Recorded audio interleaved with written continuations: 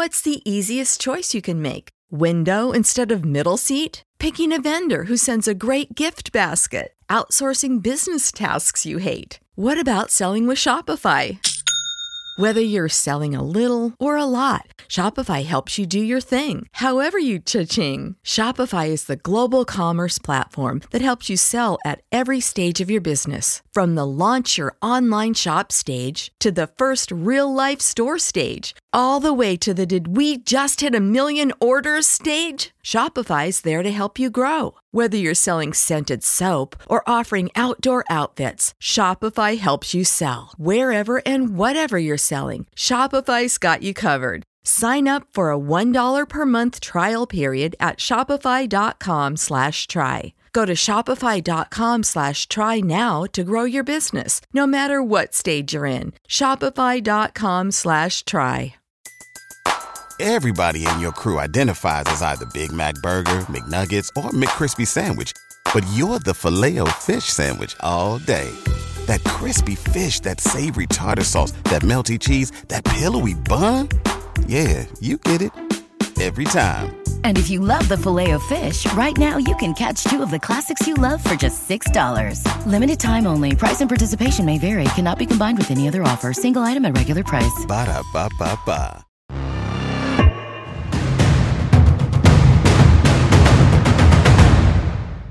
Hey, what's up? It's your girl Tamara, aka Girl from Harlem. And what's up, everybody? Ooh. This is Ray. It's bright in here. It's Ray Daniels, aka the Culture Referee. And this is the God Show. And today we have a very special guest. Because he's from Harlem. He doesn't know. I feel like either he's Twizzlers and I'm Red Vine, or I'm Red Vine and he's Twizzlers. But we kind of do the same things. Facts. And I remember when I saw him on the show, the Complex show, Everyday Struggle, and he had a job at the same time. And I remember thinking, I can do it too. Oh, wow. Look at him, he got the job. No bullshit, swear to God. Because I always knew I wanted to get in this space. And then I met you, cool as fuck. Let's give it up for my brother Wayno. Thank you. Thank you for that intro, man. I appreciate that. We got a real legend on the couch, man. He's going to tell us how to do it right. Don't be afraid to correct us. Okay. If we fucking up, we want to know by far. Okay. Because you've done this way more than we have. But welcome to the show, my brother. Thank you, man. I'm honored to be here, for real. Tamira, let's go. All right, wait. I want to go straight to New York talk because I don't get New Yorkers on a lot. Okay. So I gotta go straight into it. So, New York rap. There's been a lot of talk about how ATL is now the center of hip hop. And Ray, what are you over there doing? Don't make me. I'm just doing my thing. Start with me. I just do my thing. Let's go. We have company. We have way more New Yorkers on the show than we have Atlantis, by the way. No. We've had so many New Yorkers. Half the people on the show went to high school with you, so don't even start with That's me. That's crazy. But anyway, New York rap. The state of it. First of all, who's the biggest artist out of New York right now? The biggest male artist. The biggest male artist. The biggest male artist out of New York right now? I say A Boogie. Okay, I'll take that. That's good. That's all y'all got right now. Yeah, Boogie been out for a while though. Okay, I mean he is, but I mean, go ahead because I'm gonna elaborate on that. That's the right. That is kind of the only answer. Why do you think that male New York rappers are having a hard time dominating the music industry right now? I mean, by dominating you mean doing what we used to do? Charting, making because hits. I mean, for first and foremost, we don't make records. They don't really make records the way they used to make records. I think that, but also we don't count the wins that we have. New York has a ton of wins, but we so predicated on like trying to restore the feeling and trying to get back to where we used to be. That shit is never going to happen.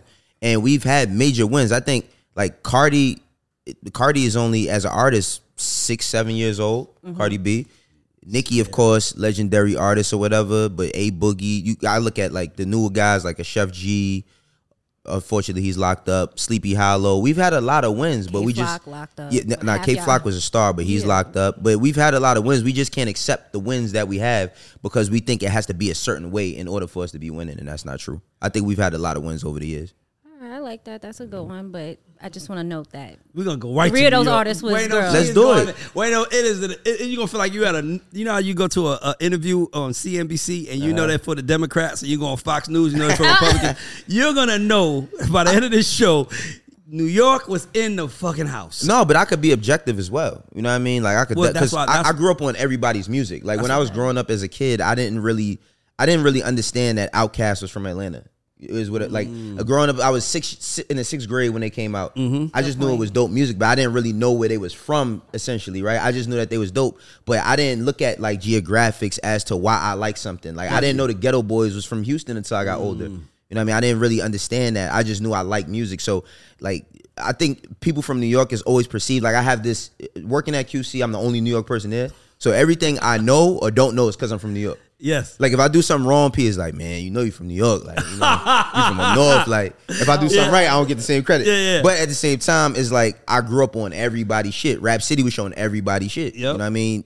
Yo MTV Raps was showing everybody. So, it's like, I'm super duper New York, but I don't just pigeonhole myself in one space. I can speak objectively. And that's why he's somebody who I put on my board, like, okay, that's somebody I could follow in the footsteps of, because he's objective. He's not subjective. Yeah, man. You know, I mean, I got my bias, though. I ain't gonna lie. Like, I do definitely got my bias. We all should. That's a fact. It's a human thing to have biases, but yeah.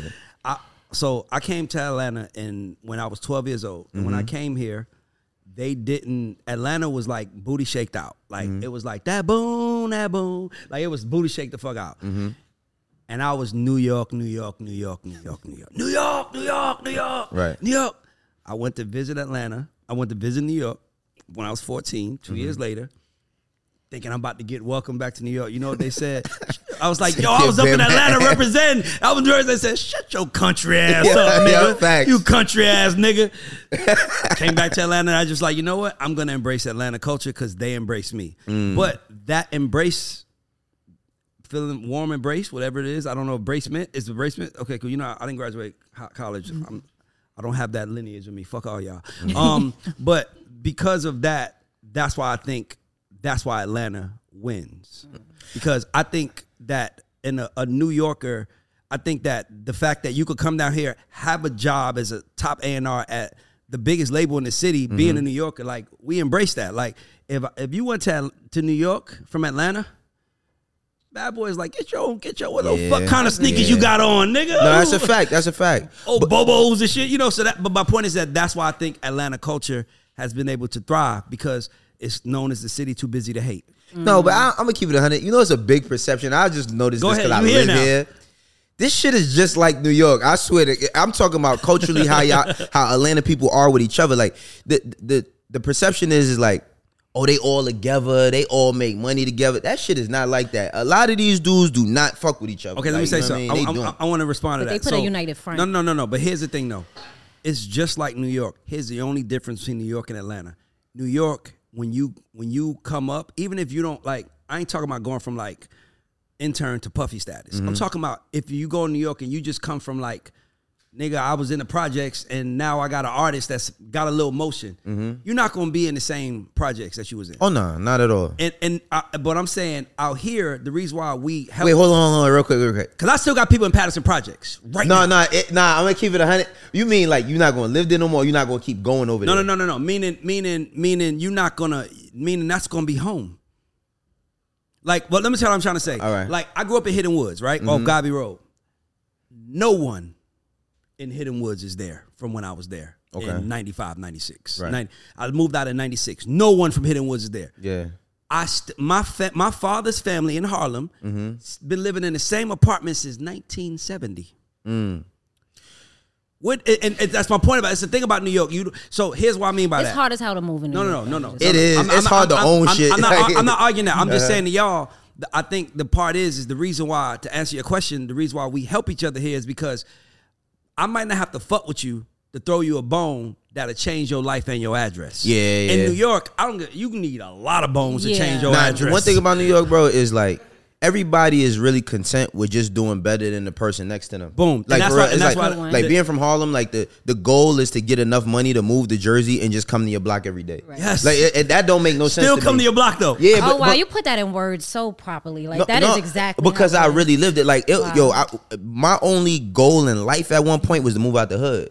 Because I lived in Maryland for 1 year when I was in 7th grade, and we was in the burbs. I hated it. I thought my mom was like trying to destroy me as a person, but she was just trying to provide a better life. I was a Bronx kid though. Yes. But I had a different perspective. Like I got a chance to see rabbits running around in grass, right? Yes. And then the next year we was back in New York. We was in the shelter. So by the time we moved to Harlem. So when we moved to Harlem, it was at the epicenter of like when the gang shit hit New York crazy, when crack was still crazy, all of that. So my only goal, I was like, yo, I got to get out of here one day.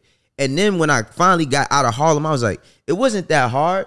But at the same time, so many people, I seen people get out. Yeah. But the thing about them getting out is just the one up the person that used to fuck with you or the person that didn't like you. Like, and I say a lot of like rappers, that's our problem. Like in Harlem, like they cool with, all right, I get a deal, I can move to Jersey, I got a good car, and I can fuck with all the girls that I liked in high school. Yep. And they'll just.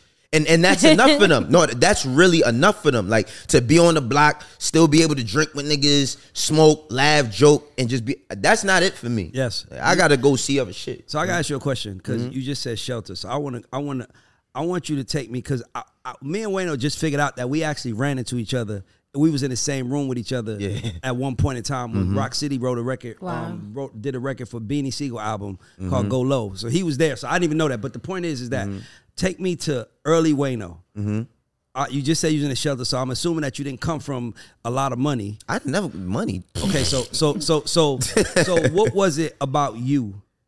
Because I'm pretty sure you got friends from your block that's like, nigga, how the fuck did you? Oh no, everybody almost think you got the world fooled. Like, no, everybody. Yeah, so I'm like, what was your mindset when you went into this? Where you was like, I'm getting the fuck out of here. Well, you know what it and really was. What did you do? See, my father was the number man, so I always saw money. Like my dad would hit the number, he'd come to the crib. Like I didn't live with my father, but my father, like I'm number 6 out of 8 kids. We all got different mothers. We all scattered everywhere. This is such a New York love story. My father ran numbers too. For real? Yeah. And my pops was the number man. Like like my pops, my sister and Fat Joe was in the same class as kindergarten. My pops knew Fat Joe his whole life. When I met them and told him who my father was, niggas like, do you know who your father really is? Yeah. So like my dad, when I was a kid, my father used to take me to the bank, like show me the safe deposit box, put money in it. So as a kid, I always seen like money, but I didn't know. Like I used to be embarrassed as a kid because I didn't know what my father did. Really, he's the dope man and number man. Yeah. So that would kind of gave me like a little bit of determination. But you told him you do construction, ain't that what you? I did used to lie and say he did construction and my shit. father too. But my mom was like, she'd do any job. Like my mom worked in Kitty City. My mom braided people hair. My mom, it wasn't no job my mom wouldn't do. She had me at 21. So like her determination, I live with my mom. I was a single parent household. So I lived with her, seeing her hustle and I seen my pops hustle. Yeah. So, and then once I started being old enough, like once I figured out 4 quarters was $1 and I could make that into $1, I was like, well, I'm gonna run this shit up. Exactly. And then when I moved to Harlem, like everybody, when I moved to Harlem, I didn't grow up around kids that was like hustling. When I was like 13, I think I was 12 or 13 when I moved to Harlem. Everybody my age sold drugs. Everybody. So like, I'm like, how the hell you buying Jordans? Like, how you doing? And they like, cause this is what I do. And I was reluctant to do it because I didn't come from a background where it was like, this is what we do. Cause my dad hid that type of his life for me. But like, for me, once I figured out that music was going to put me in the same position to make the same money or better money, I wanted better for myself. And then once I became a father, I was like, my family need better. But how did you figure that out? How did you figure out that music could make you that same type of money? Cause I lived in Harlem. Like when when DMX dropped this Dark and Hell Is High, I used to see him every day. This nigga had the #1 album. He used to be on 135th and 8th every day. I seen Mace when I was a kid. Like I seen Mace with my own eyes when I was a kid. That shit was like seeing a fucking dragon. You know, you've never seen a dragon before, right? It's like, imagine a fucking dragon fly through here and breathe fire. I seen Mace. I couldn't believe it. I was like, that's really Mace. Yeah. I seen Mace. I seen Swiss Beats. I seen Nori, Jadakiss. Harlem was the place to be in the 90s. So I used to see these niggas. They got the Jordans on before everybody. I'm like, how you do? And the only reference point I had, aside from what they was doing to have like clothes and sneakers and whatever was perceived as a good lifestyle, was drugs. So I thought that I either had to sell drugs or I had to be in music. And while I started to dibble and dabble in the streets, a lot of my friends started going to jail. Some of them coming home now from shit from 1999. So it's like I used to say, I know I don't want to go to jail, and I'm like, I'm stupid enough to take responsibility for somebody else. Yes. Because I don't want to be with, you know what I mean? You're trying to be a good friend, so you're going to do so I said I had to make a decision, and I dropped out of high school. So it was like, what you going to do? Are you going to go to school? I knew I wasn't going to school. And I started in the mailroom. So when I started in the mailroom and I got an internship, I told my mom, like, yo, I can't do school no more. That's not my thing. She said, all right, if you want to do music, do that. and I just.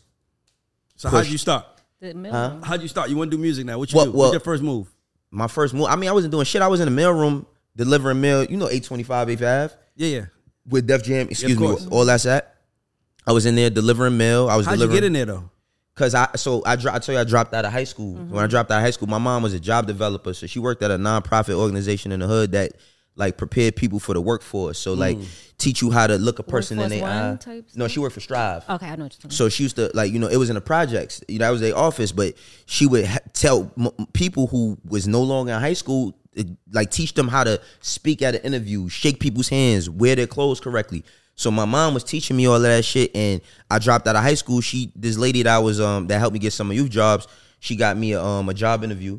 And when I got the job interview at the mailroom, like it was 3 places. It was 825 8th Avenue, some other place in World Trade Center, and this was the year 2000. So this was before before 9/11. You got it right on time. Yeah, because I could have been in one of them buildings. It was people that I was in orientation with that was going to them buildings. So I got in there. I seen Murder Inc. I'm a kid. I'm 17. I'm like, this is real. So then I was like, okay. I started saying I'm gonna figure something out because you know what it really was though. You know the Backstage. Yes, the documentary. Yeah, when I seen Backstage, that was the first time I seen myself on screen. Meaning like I seen Tata and I was like, damn, I could be a nigga on the bus. Crazy. I seen Skane. I seen Skane the other day. I said, Skane, when I was a kid, I wanted to be you because you had braids. Like I seen so many representations of black men. And I was like, that could be me. Lenny S. Yeah. And then a year later, I'm fucking in the mailroom and I see their names on wall. I said, nah, I'm gonna figure this shit out. I'm good. I'm in. So, you know, I ended up getting an internship and it was nothing when I was in the mailroom for a year. I got fired. And then I got fired from the mailroom. I ain't never heard of that. I got fired because I did some. Scamming? Hell no, I wasn't scamming. No, what I got fired for was because it wasn't no emails and none of that shit back then. So everything was paper. Yeah. And it was a box that was supposed to go to Def Jam. It was people contracts and shit. Yeah. And the dude left it in the freight area for me, and I forgot to pick it up, and they threw the shit out, and it was people contracts and shit. Oh, wow. So if you were signed to Def Jam and your contract went missing, it probably was because of me. We know who did it. You know what I mean? Wow. But when that happened, I got I was cool with Shari Bryant. She had Rock Nation. Shout out to Shari. She was Carlene's assistant, who J. Damon Biggs' assistant at the time. And I just asked her, like, yo, I come, because I knew what my fate was if I did not have nothing to do. All of my homies is selling drugs and gang banging. And I was into a lot of shit that they was into, but I was like the kid that was like, man, take your ass home. Like, so let me ask you, so did they ever give you a hard time when you were trying to be in the music business? Absolutely.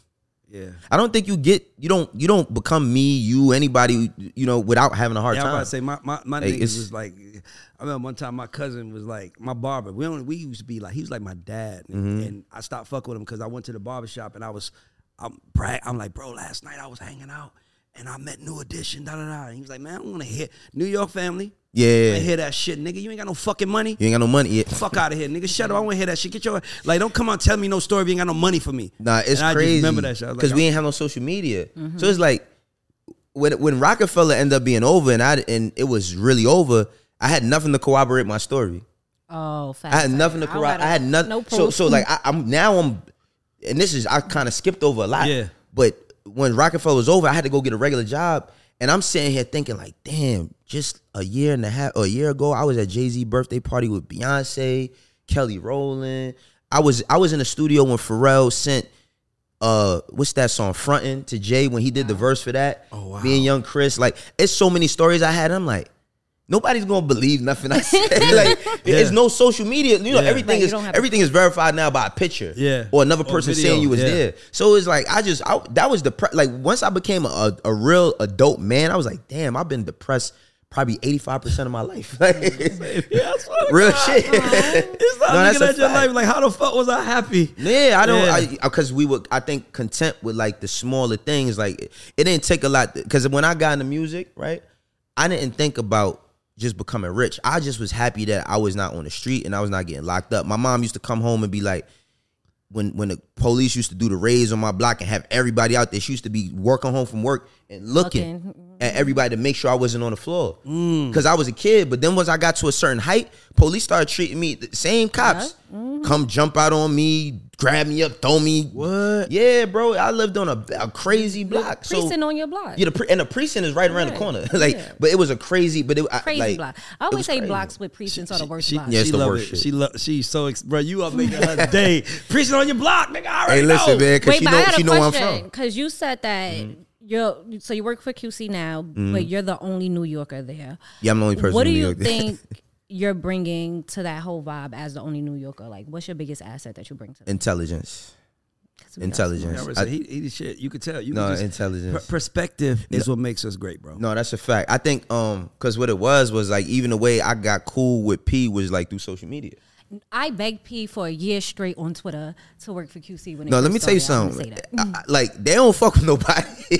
They really don't mess with nobody. P fuck but with you is real. Yeah. So what it was like the way I even got in was I was doing a show Everyday Struggle, and I think it was remember that kid OG Mako. Like at the time I had came. You guessed it. Yeah, I was coming off of like me and Dave E splitting. So anything an artist had to say about a management or establishment, I was totally like, nigga, what? You ain't. I'm pretty sure I know what was going on because I had my own bitterness off of that situation. So it was something that OG Maker he was going through with QC, and I said, I forgot what I said, but the clip came out and Pete posted it, and that's how we started speaking. And then from that, it just, he hit me when Baby was dropping My Turn, and he was like, yo, he was like, Baby about to drop his album, I want him on that show. So I went to the talent people and I said, yo, I don't give a fuck who we got this week. We got to get Lil Baby on this show. I said, so we got him on the show. And then P had, he just told me that day when he came to this show, it was the first time I met him in person because I had met Coach when I was managing East. But it was the first time I met P and he was like, yo, come down to my hotel later so we could talk. Pause. That sounds crazy. But he said he told me pull up. Atlanta, I didn't catch it. I got a pause button embedded in my head, like automatic. Because one of my niggas gonna see like, yo, nigga told you come to this hotel. You was cool with that, like. But anyway, you rocking with that nigga? Yeah. So I went down there and P, he just told me, he said, yo, I think you smart. I think you know what I mean, like you know what you talking about, and if it makes sense for us to do some business in the future, I would love for you to be a part of QC. When he told me, I was like, what the fuck? Like, mind blown. What? You was at Asylum at this time. Yeah, I was at Asylum, but I was like, I dubbed it. I love the Asylum too, but I dubbed it right then and there. I was like, nah, I know what I'm going to do next. I was like, I know what I'm doing next, and this was March of 2020. It was March of 2020, right before the pandemic hit. Right, it was before the pandemic hit. So it was like right when that happened, I started building a relationship, and anywhere where he was at, I put myself around him. Yeah. Like, I just like, oh, where you at, P? You in LA? I'm going to be in LA. I'm going to pull up on you. Oh, you in Atlanta? I was coming down to Atlanta all the time. Like, just flying down here. I got good relationships, though. Like, Drama, Lake, all of them, they my fam. Yeah. Cannon, they all my family. So I would come down, kick it with them, make sure I go see them in the process. You know what I mean? So how did you, we skipped over a lot. I want to go back. Okay. How did you end up in a position to feel like you were in the game? Because you said you was working a job. Oh, what? Because you said you was at a party with Beyonce and Jay, and now you working a regular job. How did you end up in position? Well, what was your first opportunity in the business? My first opportunity was like I used to be in the office every day. And I didn't have nothing to do. As an intern, you don't really got shit to do. It's like, go get food. You know what I mean? Don't talk to nobody. Go get food. Somebody wants something, go do it for them. Somebody need help bringing their bags upstairs, shit like that. So I just, I ain't gonna front. I started taking the liberty of just doing shit because I take initiative. Like, I'm not gonna wait for shit. So I remember the first thing I did. What was the first thing I did? First thing I did, I found Beanie Siegel mom's name on a piece of paper and I called her. Yeah, I just called her. Like, not your what? Hold on. Mother. What? You found Beanie Siegel mom and you just called her? Yeah, I found. I said what? Mother. I found. I was a big fan of all the dudes from Philly. Okay. And then I used to go to Philly to go buy jerseys and shit at that time because one of my homeboys used to be out of town and come. I used to be like, where you get these jerseys from? He like, this place Mitchell and Ness. So I used to go out there. So I was kind of like into the culture already, they culture. So then I found her name on a piece of paper. It said Miss Michelle. And it said Beanie Siegel manager, and it said like everybody from State Property. Yeah. She was managing everybody. I said, fuck, I'm gonna call her. I just called her. I said, hey, excuse me, my name is Wayno. I'm an intern at Rockefeller, and I was like, I work here, and I just feel like the dudes from State Property could be doing more stuff. No way. I swear to You God. gotta have some balls for somebody and do that. No, you know what she said? That would make me want. If somebody called me and said that, honestly, the only DMs I really respond to is that energy. Like, no, I can you show know you how what to make she your said, shit though? bigger. She said, I think they could be doing more too. Right. Let's make. And then she started telling me shit, and then it was my man Big Face Gary. So I used to be in the studio. Be in the office every day. And then Big Face, he was Dame man. He had just came home. He gave me an A&R position. One day, Big Face was like, "Yo, you doing something?" I'm like, "No." He like, "Come with me." I think it was like the Young Guns needed some sneakers or some shit. I went with him to get the sneakers, and then he was like, "Yo, I'm gonna be coming in here every day. I want you to just run around with me." I'm like, "All right." So I just started running with him, and then after that, then I had got cool with I didn't get cool with Cam, but like, remember I was telling you about Strive? Yeah. So a dude that was locked up, he came home, he knew my moms and shit. Cameron came in the office one time, and this is when Cam is like his, at Rockefeller, he had old boy, it was a big thing. He came in the office one day, he said, "Yo, shorty, how much money they pay you a week?" I said, I get paid $200 a week. He said, "Come work for Diplomats, I give you $400." I was like, "For real?" He like, "Yeah." So the dude I'm telling you about, he knew Cam because he's from Cam Block. So I called him. I'm like, "Yo, Cam told me." So he called Cam right in front of me and was like, "Yo, that kid, he's like, yeah, yo, give him that job." So now I started doing that. So I was working for Diplomats and Rockefeller. So you kept both until a certain point where Cam wasn't having that shit no more. I was like, nigga, like, hold on. Now Cam was like, he really was like, pick a side. Yeah. But he told me, like, I ain't gonna lie, Cam said some real shit to me one time. He's like, "Yo," he said, "all this Rockefeller shit cool, but he like, I'm using this to like build Diplomats." Like, he like, "So if you stick around with me, like, I'm gonna make you a part of Diplomats." Yeah. But it was just taking too much time. So I was just like, nah, So I started being on the State Property, and it was to the point where Jay-Z thought I was from Philly. You know what I mean? Because I was always with the Philly niggas. So they thought I was from Philly, and like my nickname became, they thought I was from Philly, and then I got the tat on my hand that say Harlem. And Jay was like, "Why you gotta tell you, like, ain't you from Philly?" I'm like, "No." And then he was like, "You always with the Philly dudes though?" I was like, "I don't know." They started calling me Harlem Philly. That was my nickname for a minute, But that was like my first. I didn't really do shit. It was like gradually me being around Big Face turned into me being around the Young Guns because we the same age, and it turned to me being around Owen Sparks. And then Ryan Press. Of course, it's my nigga. Ryan Press at that time, he's one of the most powerful people in music now, but he was just a manager. He was managing like Chad. Producer Chad. Yeah, exactly. He's managing his best friend. They was managing him, so I was they little homie. Like Ryan snuck me into my first strip club when I was a kid. Like, oh wow, that's how long I know him. Mm-hmm. So Ryan was like, now that I think of it, he was real strategic because he's like, this nigga got the line to all the artists. Make sure when y'all do them sequences, all the Chad songs getting on this State Property album. Yes. So I would do that because when I would go to Philly, I would stay at their crib, whatever. So it gradually just built, and then I got the job, and then they fired me. You know what I mean? Rockefeller fired you. Yeah, they fired Why me. they fired you? Because he was playing both sides. I kept getting fired, man. Why you get fired by Rockefeller? Because of fucking Big Face, man. What happened? Because this nigga, let me tell you, man, this nigga Big Face. He looked tight. Nah, because I'm still tight over that. All right, so I can feel it. I'm going to keep it a band. This shit is 20 years later. Set you I'm up. still tight. He ain't set me up. He just, all right, so remember when Beans got locked up for the attempted murder? Yes. He got locked up for the attempted murder, and he had a gun charge with the feds. Yeah. So the attempted murder, he was out on bond, and then the Fed charge, they was like, it was more strict. They was like, he could come out, but he could only record at certain places. So they was like, he could record only at Ryan crib, right? So they was like, that's the only place he could record. So the Young Guns was fucking hot as fish grease in 2003. Yeah. They was going to Howard Homecoming. So I'm like, oh, I'm out. Like So they gave me all these beats from Kanye, it was CDs. They gave me Kanye beats, Just Blaze, bunch of shit. So I left the beats at Ryan crib, where the only place that Beans could record. Okay. So they go, Dame, Biggs, Hip Hop, Big Face, they all went to Beans' crib. He lived like in Lansdale. It was like 30 minutes outside of Philly. They go to his crib. They like, yo, what you been working on? He like, I ain't been working on nothing. He's like, you ain't got no beats? He like, they ain't give me no beats. So Big Face automatically turns it on to me. All I know is like Dame, he called me, and I hear Dame in the back like, Dame is screaming on him like, you bum ass nigga. He's flipping on Big Face. Big Face, he just called me. He said, yo, you a bum ass assistant. Hung up the phone. What? I swear to God, hung up the phone. And then like for a whole week, he ain't speak to me. And then like the next week, he came to me with like 2 or 3 checks, and he was like, yeah, we letting you go. But I came right back after that. They brought me right back. Who brought you back? Beans brought me back. Or the State Property. Okay, or so State Property because so are you working for State Property or are you working for I was working for Rockefeller, but when they brought me back, they just was on some shit like they real like the Philly dudes, they real private. they was really dangerous. So like they was really private of who they let around them and all that, and they was comfortable with me. Yeah. So they was like, how y'all gonna let him go? Like fuck it. Beans like, all right, I'm gonna pay you to be around. Like I'm gonna pay. Exactly. It got to the point where everybody had to call me to get to Beanie Siegel. Oh wow. And I was 21 at the time. You know what I mean? So, Oh wow. I don't like talking about that old shit though. Fuck that old shit. What's one of the hardest I'm only asking you because we got some interns. We got some young guys. they gotta guns in know here that. we that's going. trying to I don't learn want to go navigate. over time. I don't want to. You know what I mean? Nah, you good. We ain't got to rush. Look, 'cause he's It's tight. your He back I in- got one more. I got one more question. I'm just. This in is 03. this is me as a fan speaking, by the way. So I'm asking you because I'm curious. Yeah. So obviously you're a young gun around the Rockefeller breakup, right? Yeah. So.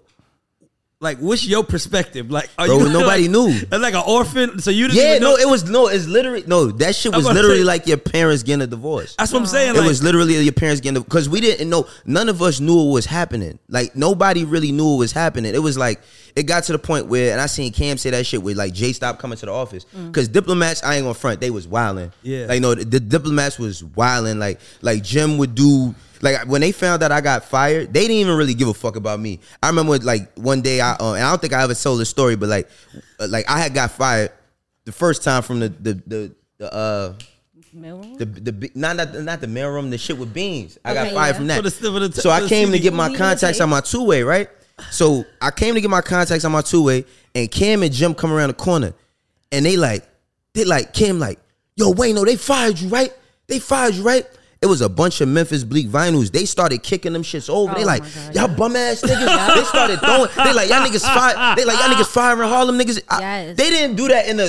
They just wanted to kick over Memphis Bleak That's just how it vinyls. was. They didn't do that because of me. No, Jim. I ain't gonna lie. Jim. Like, I'm not as close to Cam as I am to Jim. Like Jim, like a big brother to me. I used to be around Jim a lot. Like I was an 18-year-old kid when I met these niggas. They was 25 when I met them. I was 18. But they used that as an excuse, bro. They started knocking over shit, kicking over shit. I swear they filled up a whole hallway of Memphis Bleak vinyls, just stomping on them, all types of shit.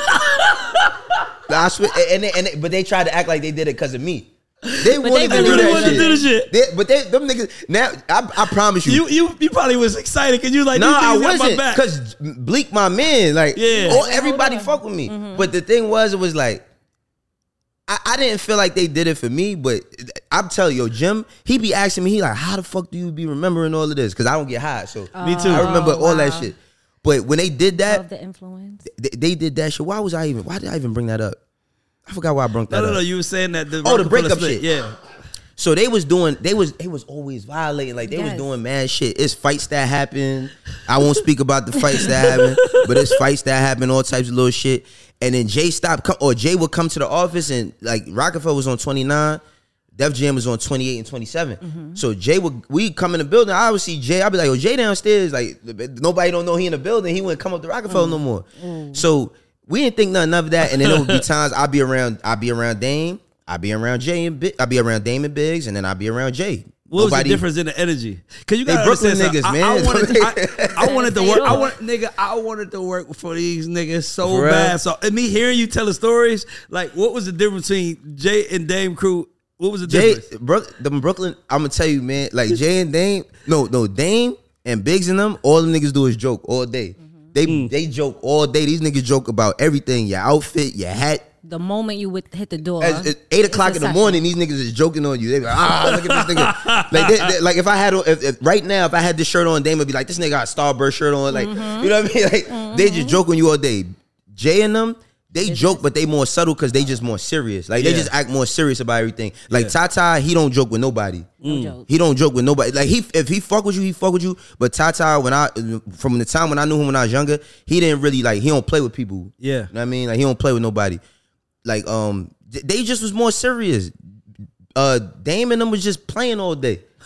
Now I'm not saying that them niggas wasn't getting money. They was executing. Can I be honest with you? That's kind of what you expect. Yeah, but Jay and them felt very calculated. And Jay and them was more respectful. Dame was outrageous. I love Dame, but yo, the version, even if people think he crazy now, that is nothing compared to who he was in 2002. I heard he would be in meetings and just take his shoe off and just like smell my sneakers, do my feet. I never seen him do that. I heard that he used to be crazy. Nah, I never seen Dame do nothing like that. But Dame would definitely like.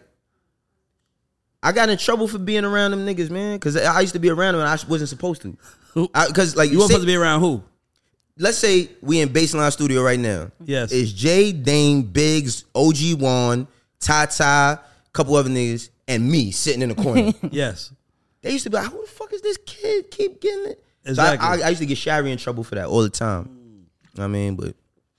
So the breakup comes. So how do you, like, how does that happen for you? Devastating, bro. I'm gonna say, yo, can I tell you something? So for me, Devastating. I think the reason why my young guys that work for me, when we so close, is because I understand the struggle. Yeah. So I understand their perspective. Like, these niggas is young niggas in here. Like, man, just if you give JoJo a shot, JoJo, he on it. Johnny, I know how bad they want it. So imagine he in there every fucking day. Listen. Little man going hard, and then you find out it's over. What, nigga?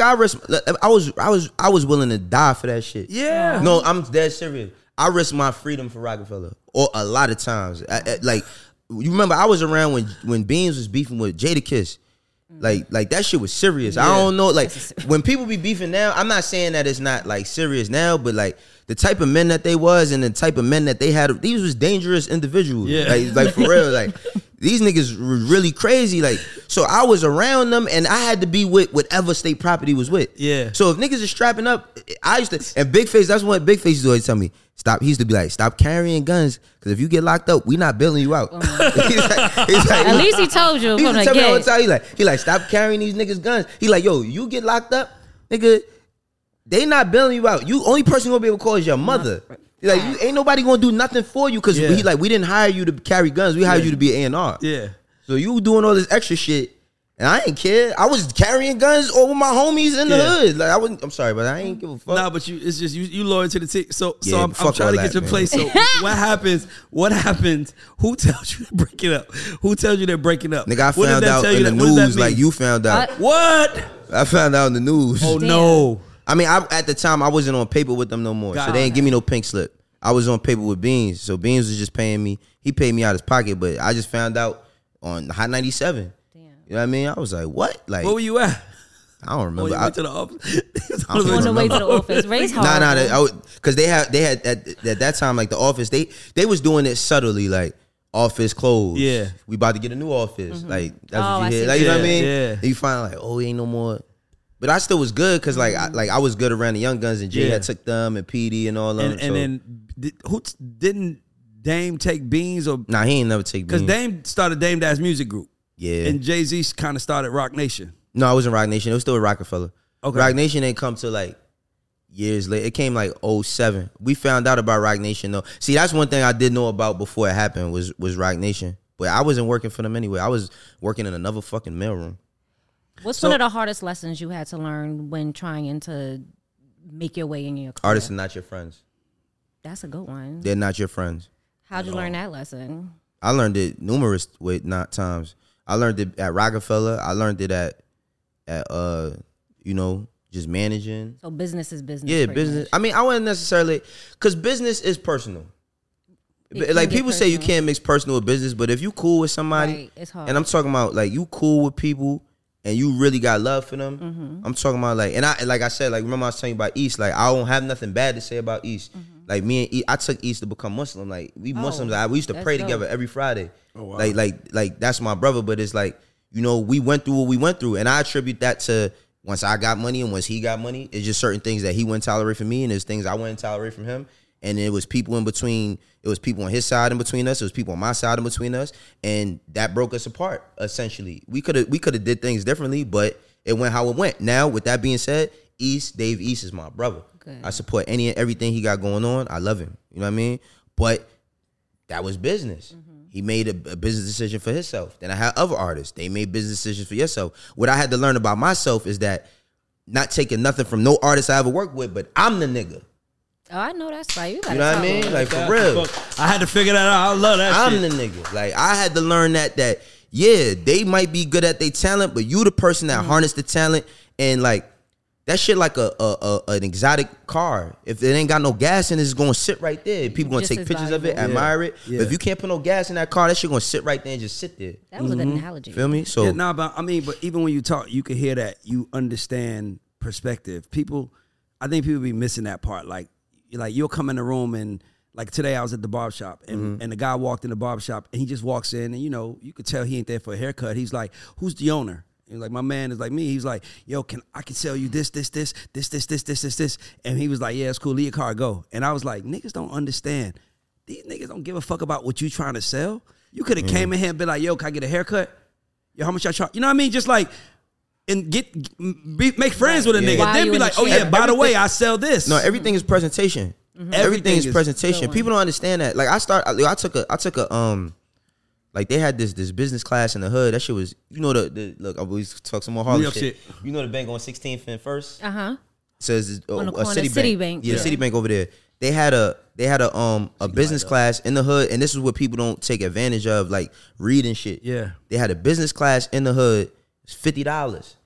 But you know why you know this? Because your mom worked for a nonprofit, so your eyes were more paying attention. It was like that. But then also, like, I spent a lot of time in the street. By me saying I spent time in the street, no, I was not Pablo Escobar. You know what I mean? I was not. I was a nickel and dimer, for real. Because you know everybody be like, I was in the street.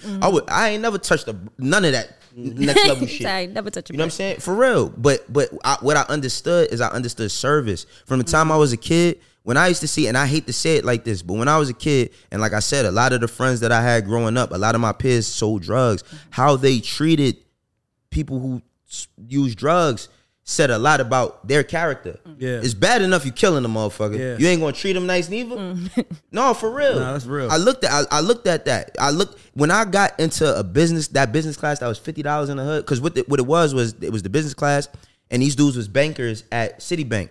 Once you get your business class, they teach you how to make a presentation. By the time you finish the class, they was giving out business loans to startups in the hood. And you know how many people in the hood talking about they want to start a business and don't know this shit costs $50? So I was learning all this shit. When I learned about marketing, I was like, damn. So I wanted to be like Michael Jordan every day because they put a commercial on every day and said, I want to be like Mike. Now, it's simple when you just think of it like, damn, I like that commercial. But they programmed me to want to be like Mike. To want to be like Mike. Yeah. I believed as a kid that Jordans made you jump higher. I remember Oprah Winfrey had a show where she had somebody with Jordans, pumps, and LA Gears to see if you could jump higher in any of them shits. That's crazy. You know what I mean? Because it was such a big thing. The way they was marketing it. But I didn't know that as a kid. Yeah. So once I started learning marketing, I learned how to present myself. I attribute that, like, even in business. Like, I do a lot of, like, on the management side, like brands and partnership deals. That shit ain't nothing but dating.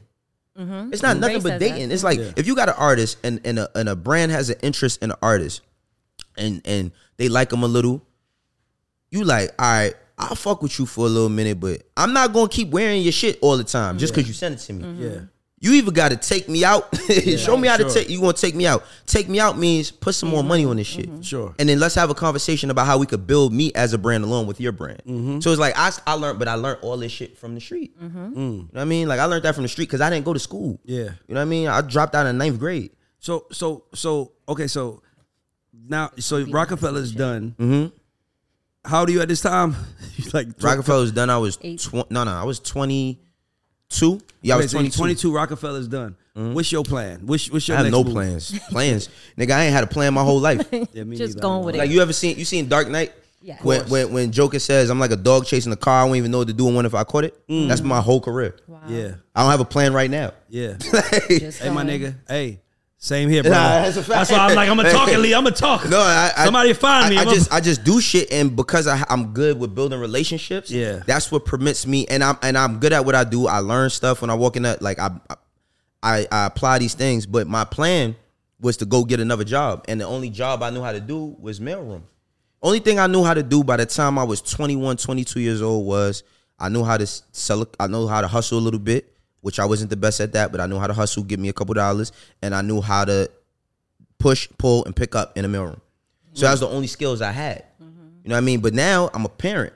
You know what I mean? Now I got a daughter. Got a mouth to feed. Yeah, I got a daughter. Huh? How old is your daughter? She's 21 now. Okay. You know what I mean? But she at this time she a baby. And we trying to, we in the projects, 1 bedroom, and then a couple years passed, then I got another kid. Then I'm still in the mailroom. Then I got another kid.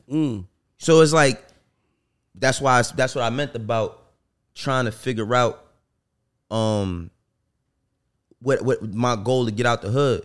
Cause my shit I lived in Harlem River. Okay.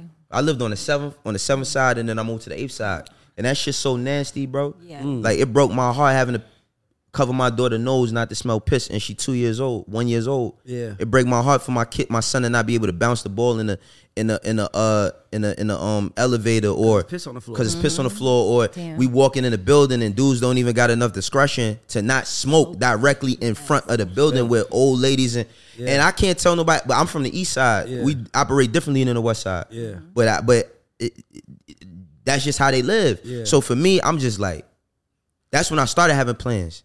Like, I'm gonna figure some shit out. Yeah, that was my. I ain't gonna lie. That's my story. Like I still, like, even now. That's why I really don't claim New York, because I can't believe. I get it though. Like, I can't believe I live like that.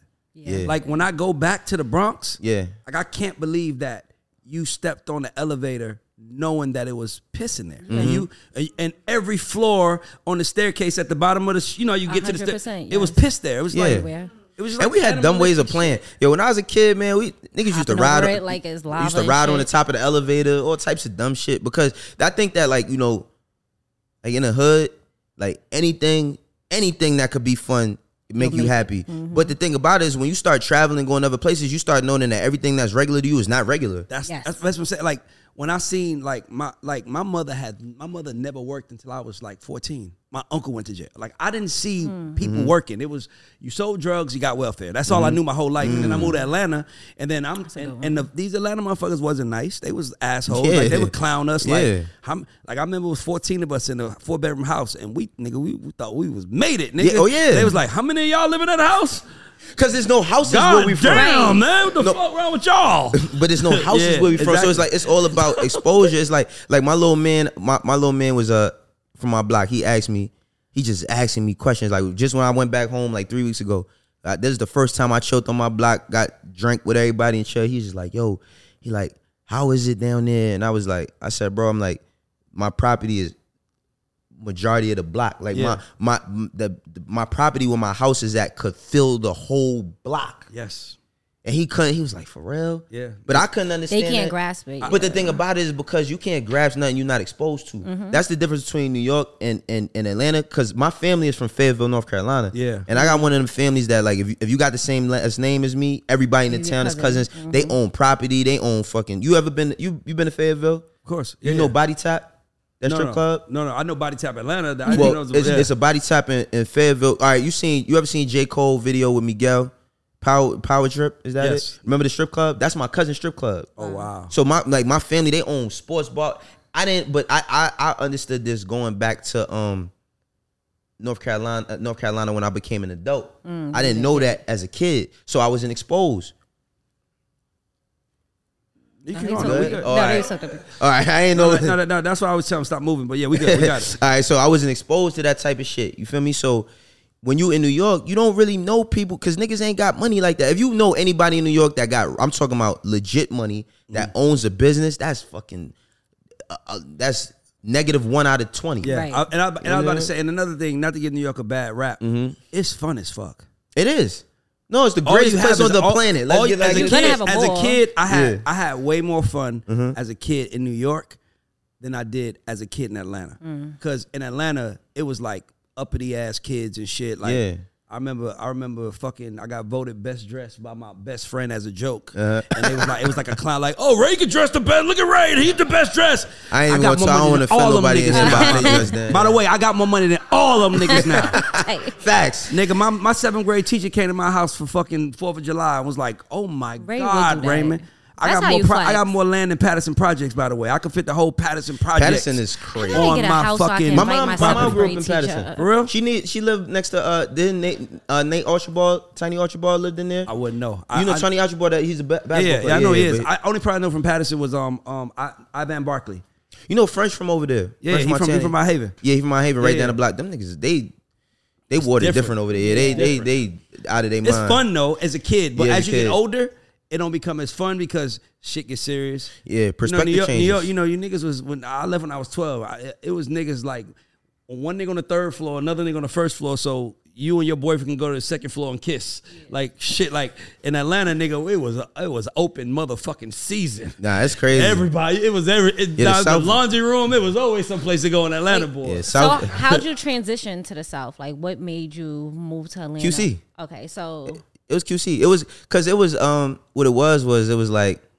I told you, like, when I started building my relationship with P, like, it would be points where, like, I went from not talking to P to, like, I talked to P like, I would call him, we talk on the phone for an hour. You know what I mean? And I would talk to him all the time. And then when he told Coach about, you know, me coming down, Coach was with it too, because I had met, when I was managing East, Coach, that's when Yachty was first popping, and they was on a XXL freshman together. So that's when I met Coach. So Coach knew of me, and a lot of people used to always, but I love Coach because Coach real like, let me watch this nigga. Yeah.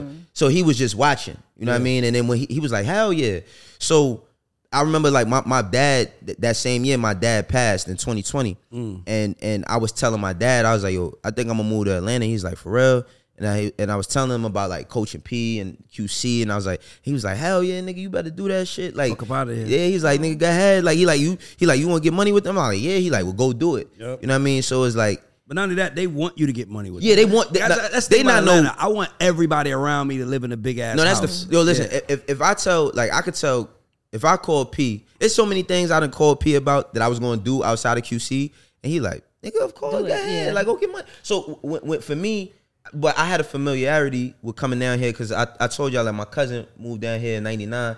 So I used to ride the bus down here. I went to, SOs. Of course. Yeah, I went to SOs when I was a kid, all that shit. So I used to go. SOs is the first place I ever been in where I seen people sing a song word for word. Every single word, yeah. Because in New York, like, niggas is too cool. Too cool. Yeah. We had that Skate Key, niggas was doing that. You know what I mean? Why would you want to? I want the but love. No, but so I say New Yorkers ruin the club scene, but that's a whole nother story. Nah, I ain't gonna lie. Nah, I ain't. Because we too cool to party. Nah, we wasn't. We brung though. that everywhere. We wasn't. We just too aggressive. Light. We just was too aggressive. Because even before the getting light shit, like I remember, like when I was like a teenager, these dudes on my block, they worked at the tunnel. Yeah, and they used to tell me like how the tunnel would be. The thing about the tunnel is like in New York. In the 90s, I mean, of course, I wasn't going to clubs in the 90s, but the only way you could go out is if you was tough. Yeah. Yep. Like, you couldn't go to the club if you wasn't tough. You couldn't wear no jewelry. You couldn't wear no sneakers. You couldn't do none of that shit if you wasn't tough. So you go to have a good time and you getting robbed. Of course, you're not going to want to go out. Like, but not only that, New York, the only thing, see, Atlanta is, I know this sounds crazy, but I'd much rather get shot than stabbed. Oh, no, New York is stabbed city. No, I ain't gonna lie. To me, I ain't gonna lie. Because I feel like if you shoot at me, I got a chance to run. No, what?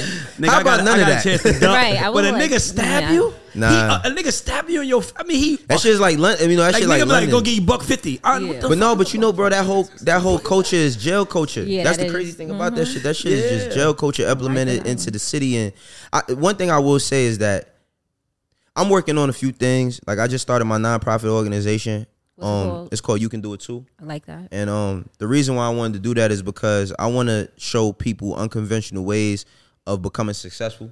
Like, it's so many people that even music. Like, I just put this on my story yesterday on the gram. I said, like, just because you can't find suitable employment don't mean that you should rap. And I really mean that. That is a good one. No, some G shit. Like, just because like shit is getting tough, like that don't mean that like you watch 8 Mile and you're like, all right, fuck it, I'm gonna do it. Like, you know what I mean? Like, nah, bro. Like, everybody don't have to be an entertainer to make money, and even in entertainment, everybody don't have to do the same thing. But can I tell you something though? The same effort that you put in to push an artist, you can also put into pitch a product. Absolutely. You can also put in to pitch a service. Like, absolutely. Nobody markets anything better than the hip hop community. No, that's a fact. But we the best. That's because everything we market is just, that's because we feel invisible. Yeah. You know what I mean? Like, you know, grow up in the hood, bro. It's like, you know what? You gotta do something to stand out. You know what's really eye opening to me? Like, all the times I got joked on when I was a kid for not having a pair of Jordans, and another kid had the Jordans, but we lived in the same place. We both ain't have shit, bro. No, bro, I gotta stop you, bro. That I hated that. No, it was like we are all in the projects, nigga. No, but I said, I swear, I remember one time, and I told it on my podcast that I was doing. I remember my mom had bought me a pair of Timbs, a pair of boots from Payless that looked like some Timbs. They had a goat on the side. No, they didn't have a goat. Oh, because that's the ones my mother got me. These was called Rugged Outbacks, right? Mine was called Ibex. Rugged Outbacks. I remember those. You remember Rugged Outbacks? I remember those. My mom bought me these boots. It's called Rugged Outbacks. And I remember, like, I could draw when I was a kid. I drew a Timberland side on the side of them shits. And I remember, like, I said this on my podcast. Like, I remember being in the gym. You know, you got to take your boots off. And a nigga picked my shit up. It was like, this nigga got on. And I got killed. And I felt so bad. I felt like nothing. Yeah. Right? And I felt like nothing in that moment. But as I became an adult, like I said, all the things that was regular to me is not regular now. Yeah. I'm like, But the kid who made fun of me, like, you ain't have shit neither. Like, you might have had them Jordans, but we lived in the same building. Nigga, We both lived in your poverty. mom was taking her welfare check and spending it on you. My mom That's a had other fact. priorities. See, That's the only difference. I had the opposite issue though. See, I didn't grow up in the projects, and I was competing with all the fly ass kids from the projects. And my mother used to be like, "You live in a house, they live in the projects. They couldn't spend their Let me tell you something. I'm gonna tell you something. Going into 10th grade year, Yeah. my dad's in jail. Mm-hmm. My uncle, I don't want to call him a sucker, but he was. My dad brother. He Mm-hmm. let me tell you something. It I don't is give what a it fuck is. about. Yeah. One thing about me, Yeah. I took over the Daniels name and started a whole new. I don't give a fuck about them. Like, I don't give a it's fuck yours about now. like I don't give a fuck about a few of them. Right. My dad brother, this nigga, I'm a kid, man. That's why I take being a parent so serious because I know how it is to be a kid afraid of the world. Like, and everybody's like, nigga, I ain't gonna lie, nigga, I'm still afraid right now. Like, it's like I don't know what the fuck the future holds for me. Like, I'm not on no motherfucking plan. Ain't no plan for what we do, nigga. It's either gonna work or not. But I remember being a kid, and I remember wishing my dad can do for me, and I remember my uncle's like, yo, your dad's in jail, but you don't have to feel alone. If you ever need something, just call me. And I called the nigga, like, yo, can you give me some money for some shoes? What?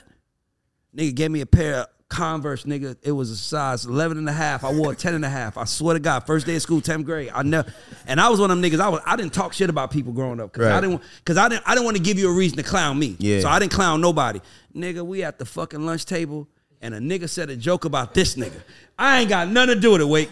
He like, look at you. And I'm like, ha, ha, ha. And he's like, you're laughing. Nigga, what you laughing at? Nigga, fuck you laughing for. And he yells in the lunchroom, look at his Converse. Nigga, the whole lunchroom stops and does this. Oh, no, that's the worst. Look at his shoes, man, nigga. That's why I go so hard. That's the shit motivate me. So I'm hearing your story. I'm like, bro, niggas don't understand, nigga. If being broke and poor don't motivate you, nigga, you don't deserve nothing. One thing I can honestly say though is that my mother, I didn't feel poor. Oh, nigga. We was poor, but I didn't feel. But look, we was poor, but I didn't understand how poor we was until I like McDonald's money. Yes. You got McDonald's money? I'm like, that shit is $2. Like, now I'm an adult. I'm like, this shit. Like, my youngest daughter is 11. If you take her to a restaurant, she ordering all types of shit. Nigga, my daughter just requested $500 on Cash App. My 6-year-old. I love her. Like, she's Nigga, gold. I swear, nigga, Miyoki. But this is what I'm saying, right? But I also do believe that, right? Like, having children, of course, you want them to experience better life than you had, right? Of course. But it's just like all the things, like I said, like all the things that I thought meant something. Like even till this day, I'd be like, damn, all the shit that I thought meant something when I was growing up didn't really mean shit. It was bored, poor people with nothing to do besides make fun of other. And it's projection. People. Yeah, exactly. It's projection. It's a person saying how they feel about themselves to you. You know, like the whole. I'm sorry, cause you over, like good. You know the whole like what you looking at shit. Yeah, like you know what I mean. Like I done got into fights, all types of situations, just cause when I was younger, like I might be looking at a dude and no bullshit. I used to have braids when I was a kid. I might be looking at a nigga hairstyle and be like, damn, that shit fire. And I remember one time that happened to me in school. I was looking at this kid here, and he turned around. He's like, but he ain't have clothes and shit like that. He's like, what the fuck you looking at, nigga? And I was like, nothing. Like he was like, yeah. What? And then I started, well, nigga, what's up? And that just because I didn't know how to communicate, cause I could have easily said, yo, bro, I was looking at your hairstyle, you know what I mean? Cause I wanted to see if I could get my hair braided like that. But I think the biggest problem, and that still shit happens today, is like men can't be transparent to other men. Because once it's not a problem, then it's like I gotta emasculate you now. Like all right, if a nigga get into a problem with another nigga and it's like, yo, you know what, bro? I'm gonna keep it 100. Yo, I don't want no problems with you. You know what niggas say? I know you don't want no problems, you bitch ass nigga. Yep. You don't want no fucking problems, niggas. And then you say, nigga, who the fuck is you talking to? Yeah. Now we have a problem over words, literal over nothing. But it's because we not. I'm sorry. Go ahead, bro. Get it out. Because the problem is that you know what we don't know how to communicate. You just hurt my feelings. Mm-hmm. Yeah. Like I can't tell another nigga because one time it was something that happened. It was some music shit, and it was an artist supporting an artist that I ain't fuck with no more, and this, that, and the third. And I got mad at like one of the artists that I had, and I made it into a thing. Yeah. Cause I'm like, nigga, if I'm the one that signed you and got you da, why would you support somebody you know I don't fuck with? Yeah. And then my man that was my partner was like, he said, yo, Wayne, I ain't gonna lie, bro. You in your fucking feelings. I said, you know what? I am. Yeah. I said, yeah, my feelings is hurt. Yeah. Cause y'all niggas don't know what I felt when I went through what I went through with that person. Yeah. So yeah, I'm in my feelings. Exactly. But so the only person who got feelings is women. Yeah. Like, so I can't say I got feelings. So that make me less of a whoever I am because I got feelings. Yeah. And he was like, I didn't think about it like that. Yeah. You know what I'm saying? He's like, I didn't think about it like that. But I just feel like the communication barrier specifically in our hood, and that's why I want to do my nonprofit, because it's like we don't see value in one another. Yeah. Like I got so many friends that went to jail, like, and all of us got them. Murder, attempted murder. And most times it's because the person that they did something to, they didn't see no value in them. They didn't feel like, yo, I ain't gonna hurt this person because shit. So they say, you know what? It was the principle. It was the morals of it. Ain't no fucking morals and principles in killing yourself. Yeah, but I tell people, I'm like, I never understood in New York, and I still don't like. How was I getting food stamps, but I was ashamed to say I was getting food stamps in the project? Shit, I be trying to buy When people food everybody- stamps right now. If you got some food stamps, just my close up. If you got some food stamps from right now, please let me buy them shits, because I can't get them. If I apply for them, my wife apply for them, we not gonna get them. Yeah. I want to buy this shit. Yeah. What? I can't. But it's like my thing. But I got a story. You ever have food stamps? No. Oh, I got it. You gonna relate? I already know. I got 100 of them. Go ahead. Nigga, like, you ain't never been in the store with a girl that was fire that you like. I'm tell you what I did. I stole, nigga. There we go. Ray gonna make it happen. No. I stole. I'd rather steal than have her see me paying with the food. Let me tell you, bro. So look, this is what I'm saying. I didn't realize how we ain't have shit. So my mom was she write a note, Poppy, give it to Poppy. Yeah. Yo, I get paid Friday, just give me the groceries. They used to do that. Aww. But I remember one time I had some food stamps. I can't remember. It was this girl that I like. I like this girl so much, man. She was in the store. And you know, the whole time I'm stalling. I'm trying to look at and she not leaving. Man, so I'm like this. I take the food stamps, I slide it to the nigga, right? Because remember, food for all y'all that's younger here, food stamps was actual paper. Yeah. Man, I slide that shit to the nigga. This nigga picks it up, does this. I'm like, oh my, you know what they start? Oh, this nigga got food stamps. No. Bro, it was the most embarrassing. Yo, I got so many embarrassing moments. Me too. Like that. That's why I go so motherfucking hard. No, that's a fact. I'm never and it's fucked up because I just can't imagine my kids going through that. Yeah, you don't want your kids to feel like that pain. I mean, like it's like, and in New York it was so bad because I remember coming out the lunchroom eating free lunch. And I used to get the a free girl's lunch. like, he leave free lunch. It's so crazy to me, but I want to say this: if you in the projects right now, I want you to know, I don't give a fuck what they tell you. Nobody in the projects got money. Yeah, no, because and you got roaches. Because if you got no, for real, because I lived in the projects and I had mad roaches. It was normal. I used to go on a whole assault. I would go on an assault for roaches. I'm like, today I would take everything out the cut. I'm catching all the motherfuckers. Yep. Spend an hour doing it. Guess what happened? 20 minutes later, here come another one. Yep. I don't be wanting to hear that shit. Nah, I'm telling you, bro. Like, because if niggas had money, this is all I would say. If a nigga in the projects had money, they wouldn't be there. Nah, that's a fact. Even if they got, it's always that one nigga in the projects that got a nice car. Mm-hmm. And he might have and you think he got it, he ain't got no money. He ain't got shit. If he had money, he wouldn't be there. He ain't got People shit. with money don't come around there. They don't. But it's so crazy too. But this is why I always say, you know why rappers getting into so much problems going into the hood, why they be getting robbed or killed or whatever the case may be, is because if you think that you can't motivate, like the average income for a man in America is $48,000 a year. Mm-hmm. So if you make 50, you're above average, which ain't shit. I'm not going to say it ain't shit because everybody live differently. I can't do nothing with that. Mm-hmm. But for a person, and in poverty, people live under the poverty line. Mm-hmm. So why $48,000 for the average man? You got a lot of men that ain't average in the hood. Yeah. When you go through the hood and you come through with a $350,000 car, a $50,000 watch, a $100,000 chain, $2,000 jeans, $1,500 sneakers, and whatever else on, you looking like $1 million. You think that the niggas on the corner that you're motivating them? You're not motivating them because they can't. And not only that, nigga, they're not supposed to be happy for you. They not. But the thing is because they can't see themselves. Yeah. Like remember when I said I seen backstage when I seen I didn't see him with no chains on and none of that. I seen him with a bandana on and a t-shirt, and I was like, oh, he running around and he got some sense of humor. All right, cool.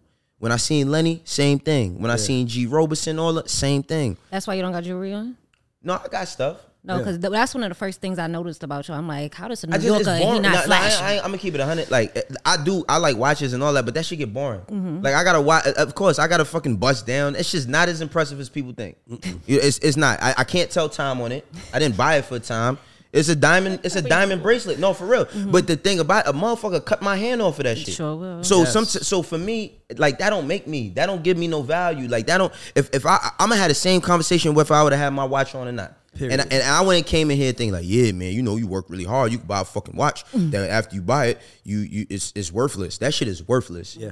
You know what I mean? I got 3 Rolex watches. I got 3 Rolexes. I only wear this one because I don't feel like going in my safe to get the other ones. Yeah, I had that one too. And not only that, but see, that's class not only right that, there. not only that, That's class. Not only that, if you don't wear them after a certain period of time, you have to always. You got to rewind it. So if you go, you just. And I always forget. I swear, every time I bought one, I always forget that shit. I don't just. Yeah, the wind up box. I had one of those, but I got tired of that shit. Yeah, but I'm just saying it's like, you know, like I'm just saying it's like for an artist who thinks that you can motivate the hood, like you motivate the hood with information. Now, what people do with that information is up to them, but you're not gonna motivate the hood coming through in a $350,000 car, because guess what? That's why people pay to go to car shows, because it's some shit that they would never see in their life. So a motherfucker willing to pay $25 to see some shit they'll never see for a day. You know what I mean? But it's so much of that. It's so many. When we really be trying to, it's not motivation. It's antagonization. It's like you antagonizing a person, poking the bear. Yeah, I mean, they because as fucked up as it is, like P&B Rock, right? Like, good brother. I had major love for that brother, but like our arrogance and our ego gets a hold of us to say niggas ain't gonna try me. Right. I show love. Niggas ain't. Yeah, you. Every person who think it can't be you, it could be you. Yep. Yeah, no, I'm telling you, bro. It's crazy how many parallels we have. I'm like I wish people understood. Like I am so afraid of ending up back there, and I'm so far from it. It's like the worst thing that can happen to me is sending me back to that. And it's not. And I tell you the fucked apart. It's not the physical environment. Yeah, that's not the problem. I can go back to hell. That's nothing for me. It's the people in it. Yo, it's the mentality of the people in it. It's the people who you're trying to talk to and they don't want to hear that shit. It's when you're like, yo, it's like, I remember being 21 years old. I had roommates. And mind you, we wasn't in the hood. We had a nice little apartment. I'm like, bro, we 21. We could take over the world. And they looking at me like, nigga, how? Yeah. Now them same niggas looking at me like, nigga, how the fuck did you become who you became? Yeah. And you know, be really asking that, be throwing it off. They kids. Ooh, Yeah, because me and my friends, you see my personality, me and my friends all act the same. So my friends' kids have come over and been like, Daddy, why aren't you living like him? And he's like, I didn't want to be in the music. Shut the fuck up. Like, and I'm looking at my kids like, imagine you see that? your kids asking you that. That gotta be like a blow. No, that's real shit though. Because once they old enough to realize, once they old enough, you start knowing. And then if you and daddies are different. Yeah. Like if you got a cool daddy, you can ask your daddy anything because your daddy wants you to ask him. He wants you to ask him. But them kids would be like, why do you have all this stuff and we don't have none of this stuff? And they be like, shut the fuck up. And I look at my son like, hey nigga, and I because I ain't never smoke weed, nothing. I ain't never used no drugs until a year ago. I just started like exploring with drugs and shit. Everybody leave me alone. It's not but hard. The point is that I tell my son, I'm like, I remember every moment that one of my friends' life was ruined. Whether it was one friend having a car accident, another friend getting arrested, another friend smoking weed. I just remember the moments where it was like, that was the peak of their life. Life-changing, yeah. And it was always something dumb. You know what's crazy? My biggest problem that I've had in my life and my career is I always think I could fix somebody. You know what I mean? I always think I could help somebody fix somebody. Say and that again. And it's helped me. It's hurt me too, but it has helped me. Like one time, like my man Cat, he from my block. He one of the first people I met when I was a kid. You know what I mean? He used to hustle. He's gangbanging. I looked up to him for all the wrong reasons. But he went to prison. He did 13 years. And I remember when he came home, he used to tell me how he was going to do. He was like, yo, I'm going to go to culinary arts school because I like to cook and all this other stuff. And one day he called me because his son, you know, now he at the age where his son rapping and you know what I mean? And he like, yo, people was reaching out to his son. So I asked him, I said, yo, Cat, I said, what happened with all that? Like, you know what I mean? What you was doing? And he was like, what you mean? And I said, with food. And he was like, you know, I kind of just gave up on it. And I was like, why? And then he told me, he's like, well, I'm not around a lot of people who do that. You know what I mean? So it's like, I'm in the hood, so I told him, I said, look, this is what I'm gonna do for you. You know what I mean? And I'm just sharing his story because like I want his story to be shared. You know what I mean? I told him, I said, yo, I'm gonna get you your LLC, because people act like getting an LLC is like some amazing feat. You could go buy the shit for $400. Like it's not hard. Like people be like, yo, like all them clubhouse. I got an LLC. Yeah, them clubhouse professors that try to tell you, because they be trying to get a fee to do. Come on, man. So what I did was I said, look, I'm gonna buy you an LLC. I said, give me your social. I bought him an LLC, got him his shit or whatever, and then I had my man make a logo for him and all of that. And, you know, he started doing selling food outside on the street or whatever. And then he took a year off, and then now he has a restaurant right on the block on the same, you know what I mean? But that's what I'm trying to, to me, that's why people be like, Ray, why do you talk? Like, even you, I know why you talk. Nigga, in our community, it's only talented kids. Like you gotta understand something. You could rap in our community, you could sing. That's the only kids they come get. Yeah, and that's what I hated about high school. That's why I graduated high school, but fuck school. You wanna know why? Because they only have spend time invested on the musically gifted kids, the athletically gifted kids, or the really, really smart kids. Yeah. What the fuck about the other 85% of us? Yeah, man. Nigga, they would be like, Deion Sanders is coming to talk to this school today. Oh shit, no, not y'all. Right. The athletes. Nah, nigga, you start thinking like, damn, that's who they want me to be. I'm the nigga that gets the job that's given. And once I realized that shit, man, y'all, nigga, fuck. I told my mom, everybody, fuck all y'all. I love y'all, but y'all don't understand. My mom was like, you stupid motherfucker, you should go to the army. Ma, you don't understand what I'm gonna be. And here's the crazy part, she still don't. My mom to this day lives an amazing life and still will tell anybody, I don't really know what the fuck he does. Yeah. Seriously. And my thing is that and that I wish she did, but you know why I wish she did? Because if she did, she would be more comfortable. Yeah. My mom still acts like somebody coming to snatch all this shit from us one day. You know what I'm saying? So she'll call me stressed out. What about this? What about that? And I'm like, Ma, you don't know I wake up every day and go to an office and work every day, and I'm making calls, and I got all this shit going on.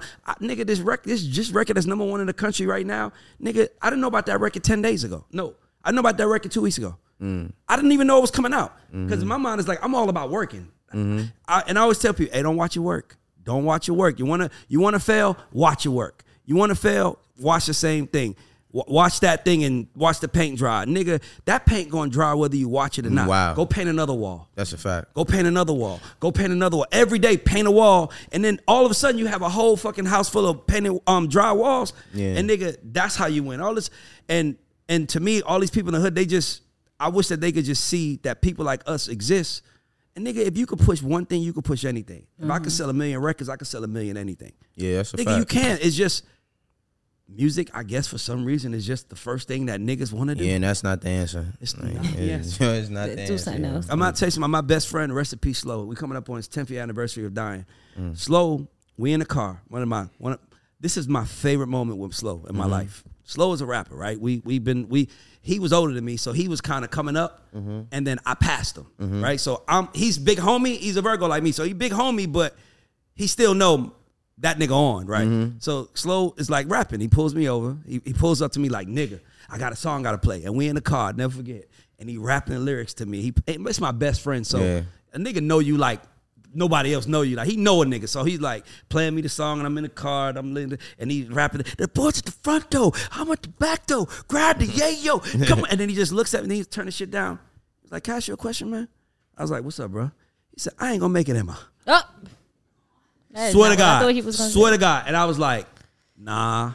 Nah. I was like, nah, you ain't gonna make it. And you know what his response was? Cool. He was like, well, fuck it then. I'm gonna just be the general manager of Radar.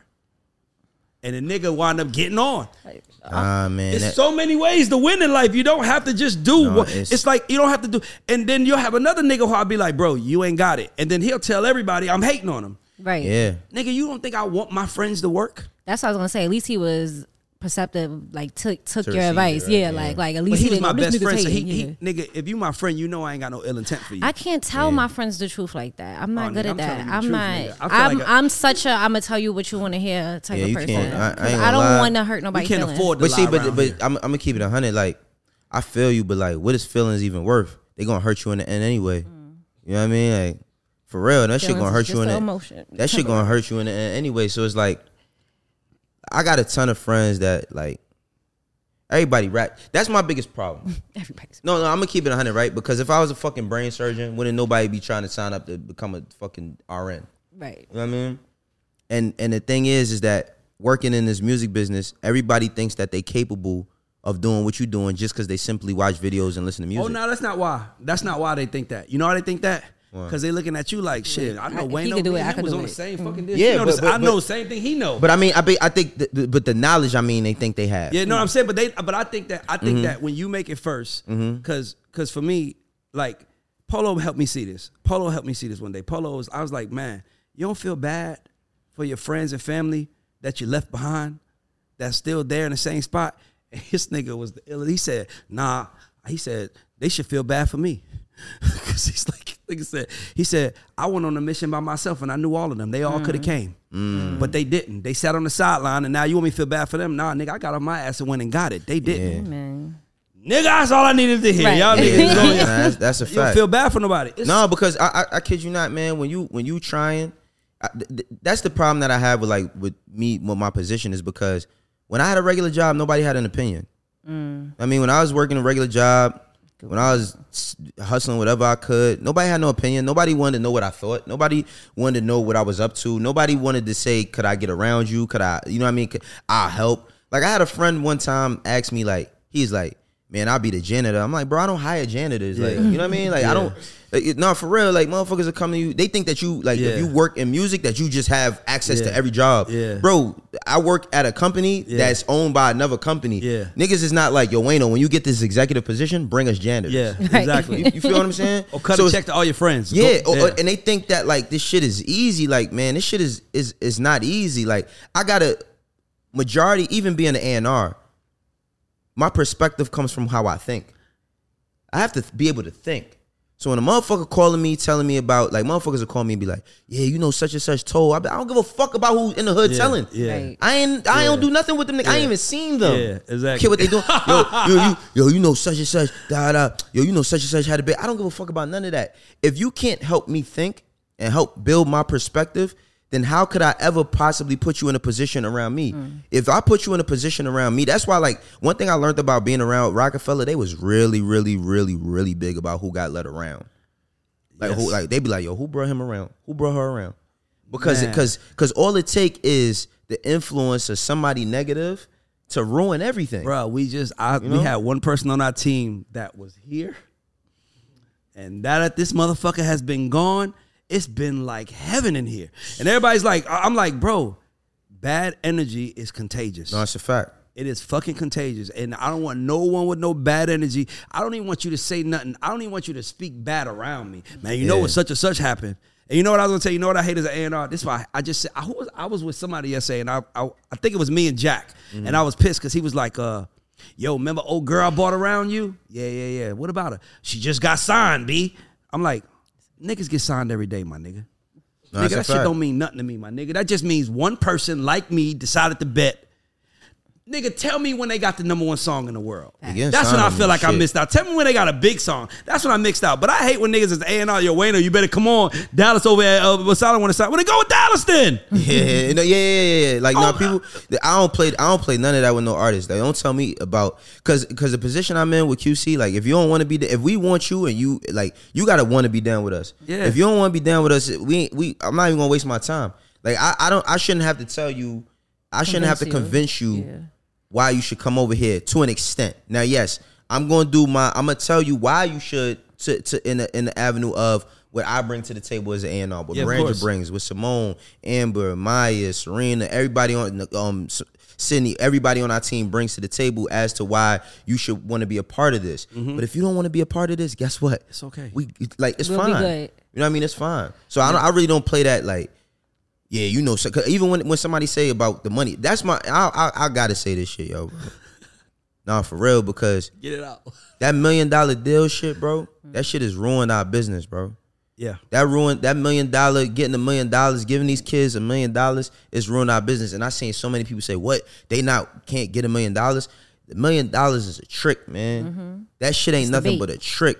You want to know why? Because when you start out with $1 million, you're $1 million in debt. This is not the lotto. Oh no, but my perspective is different than yours. I ain't finished. Oh, go ahead. I'm gonna say. So the thing about it is this, right? If I was an artist, my advice to every like young up and coming artist, I know what it feels like to want to get out the projects. I know what it is to want to take care of your kids, even to want the dumb nigga shit that everybody else want, a car, a chain, a watch. I know what it clothes. I know what all that it is. But if you are able to get a fair deal with a low amount of money invested, it's better than taking a big lump sum. Because if you take that big amount of money, if you don't have a fucking hit record in the first 3 to 6 months, you done. Yep. You gonna get that $1 million and you not never gonna get $1 million again. Never again. You'll never get it again. Never. So you better taking less money and working your way up. And people are like, oh, you labels just you would say that because you work at a label.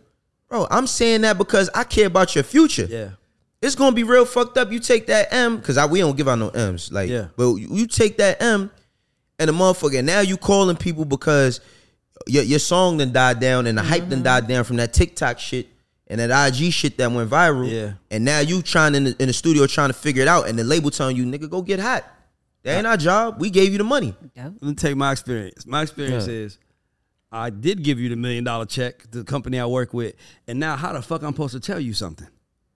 Yeah. Like, nigga, I remember we signed NLE Chopper. We gave him the biggest deal in Warner history for a new artist ever. I remember that. I met with him too around that time. I gave him the biggest deal ever. And all I remember was going to them saying, well, what's next? Well, you want me to go A&R him? Nigga, everything he played, we told him we liked. Yeah. Everything we gave him the biggest deal of all time. You think this nigga think that he needs my help? Yeah, exactly. Nigga, so I'm like, it was like, well, just go be his uncle and hang out with him.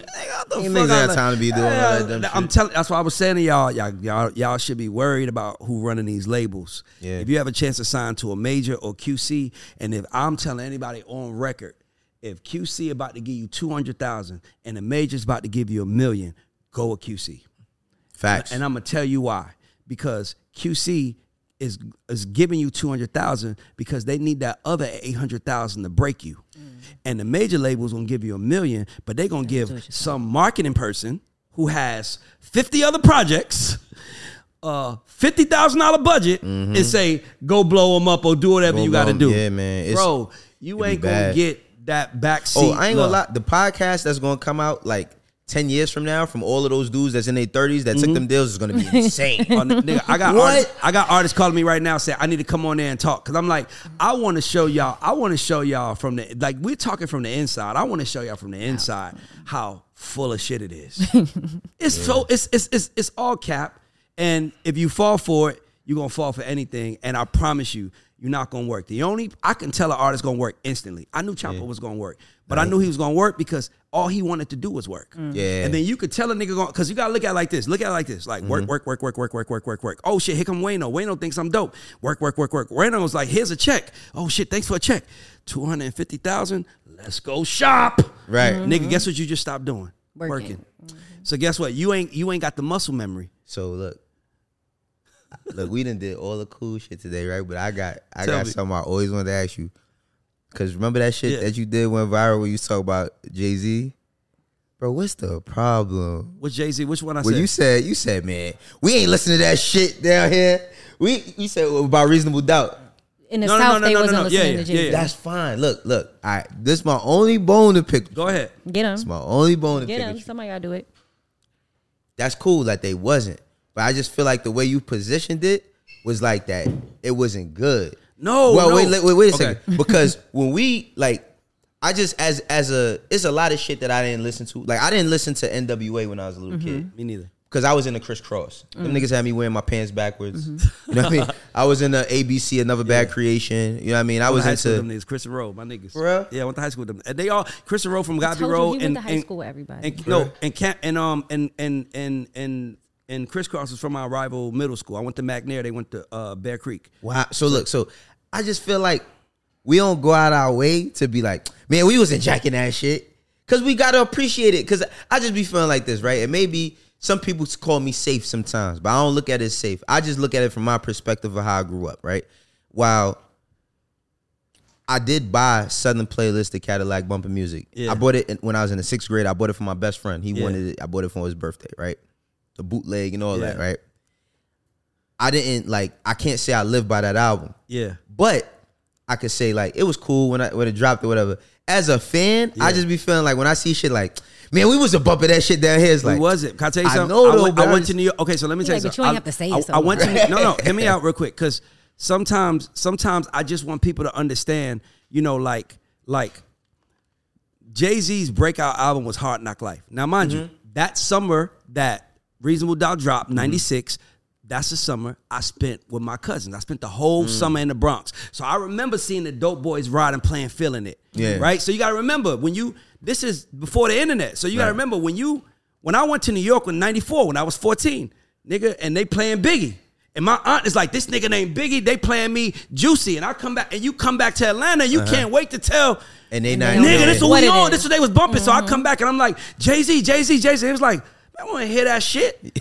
So for me, if you have to watch the whole show to see, but sometimes we make clip. It's the clips, and I get it. But for me, it was like I just want to make sure people understand. Like, dog, Jay-Z is, to me. Anybody know me on record? I'll say this: it's my top 100 rappers. The first 10 slots are Hove. Nigga, it's not even no one. When he said no one can be mentioned in the same breath as him, like nigga, 7 Straight Summers critics might not admit it. Nobody in rap, like nigga, nobody can touch him to me. You know what's crazy? I had an argument with a nigga down here that's from Atlanta that didn't like Future. Like borderline wanted to, like, I didn't want to fight him, but I was like, I really love Future. Future's crazy. No, I really, cause you know what, I hate when Future gets regulated to a club banger artist.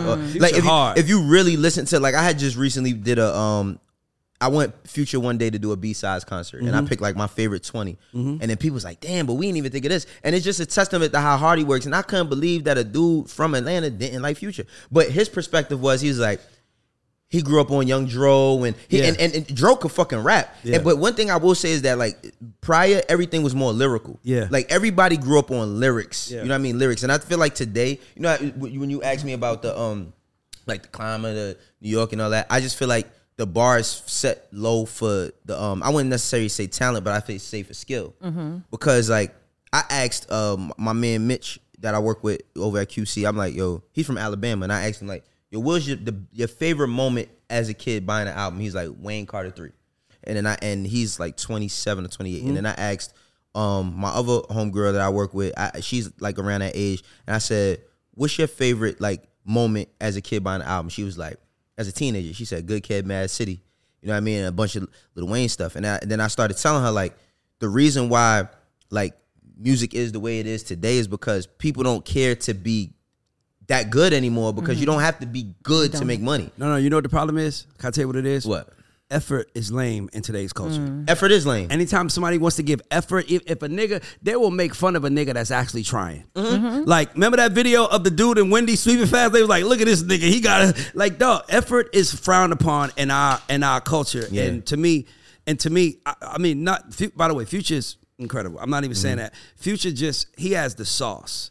And the one thing Future did, he never stopped. He never stopped. Yeah, he never stopped.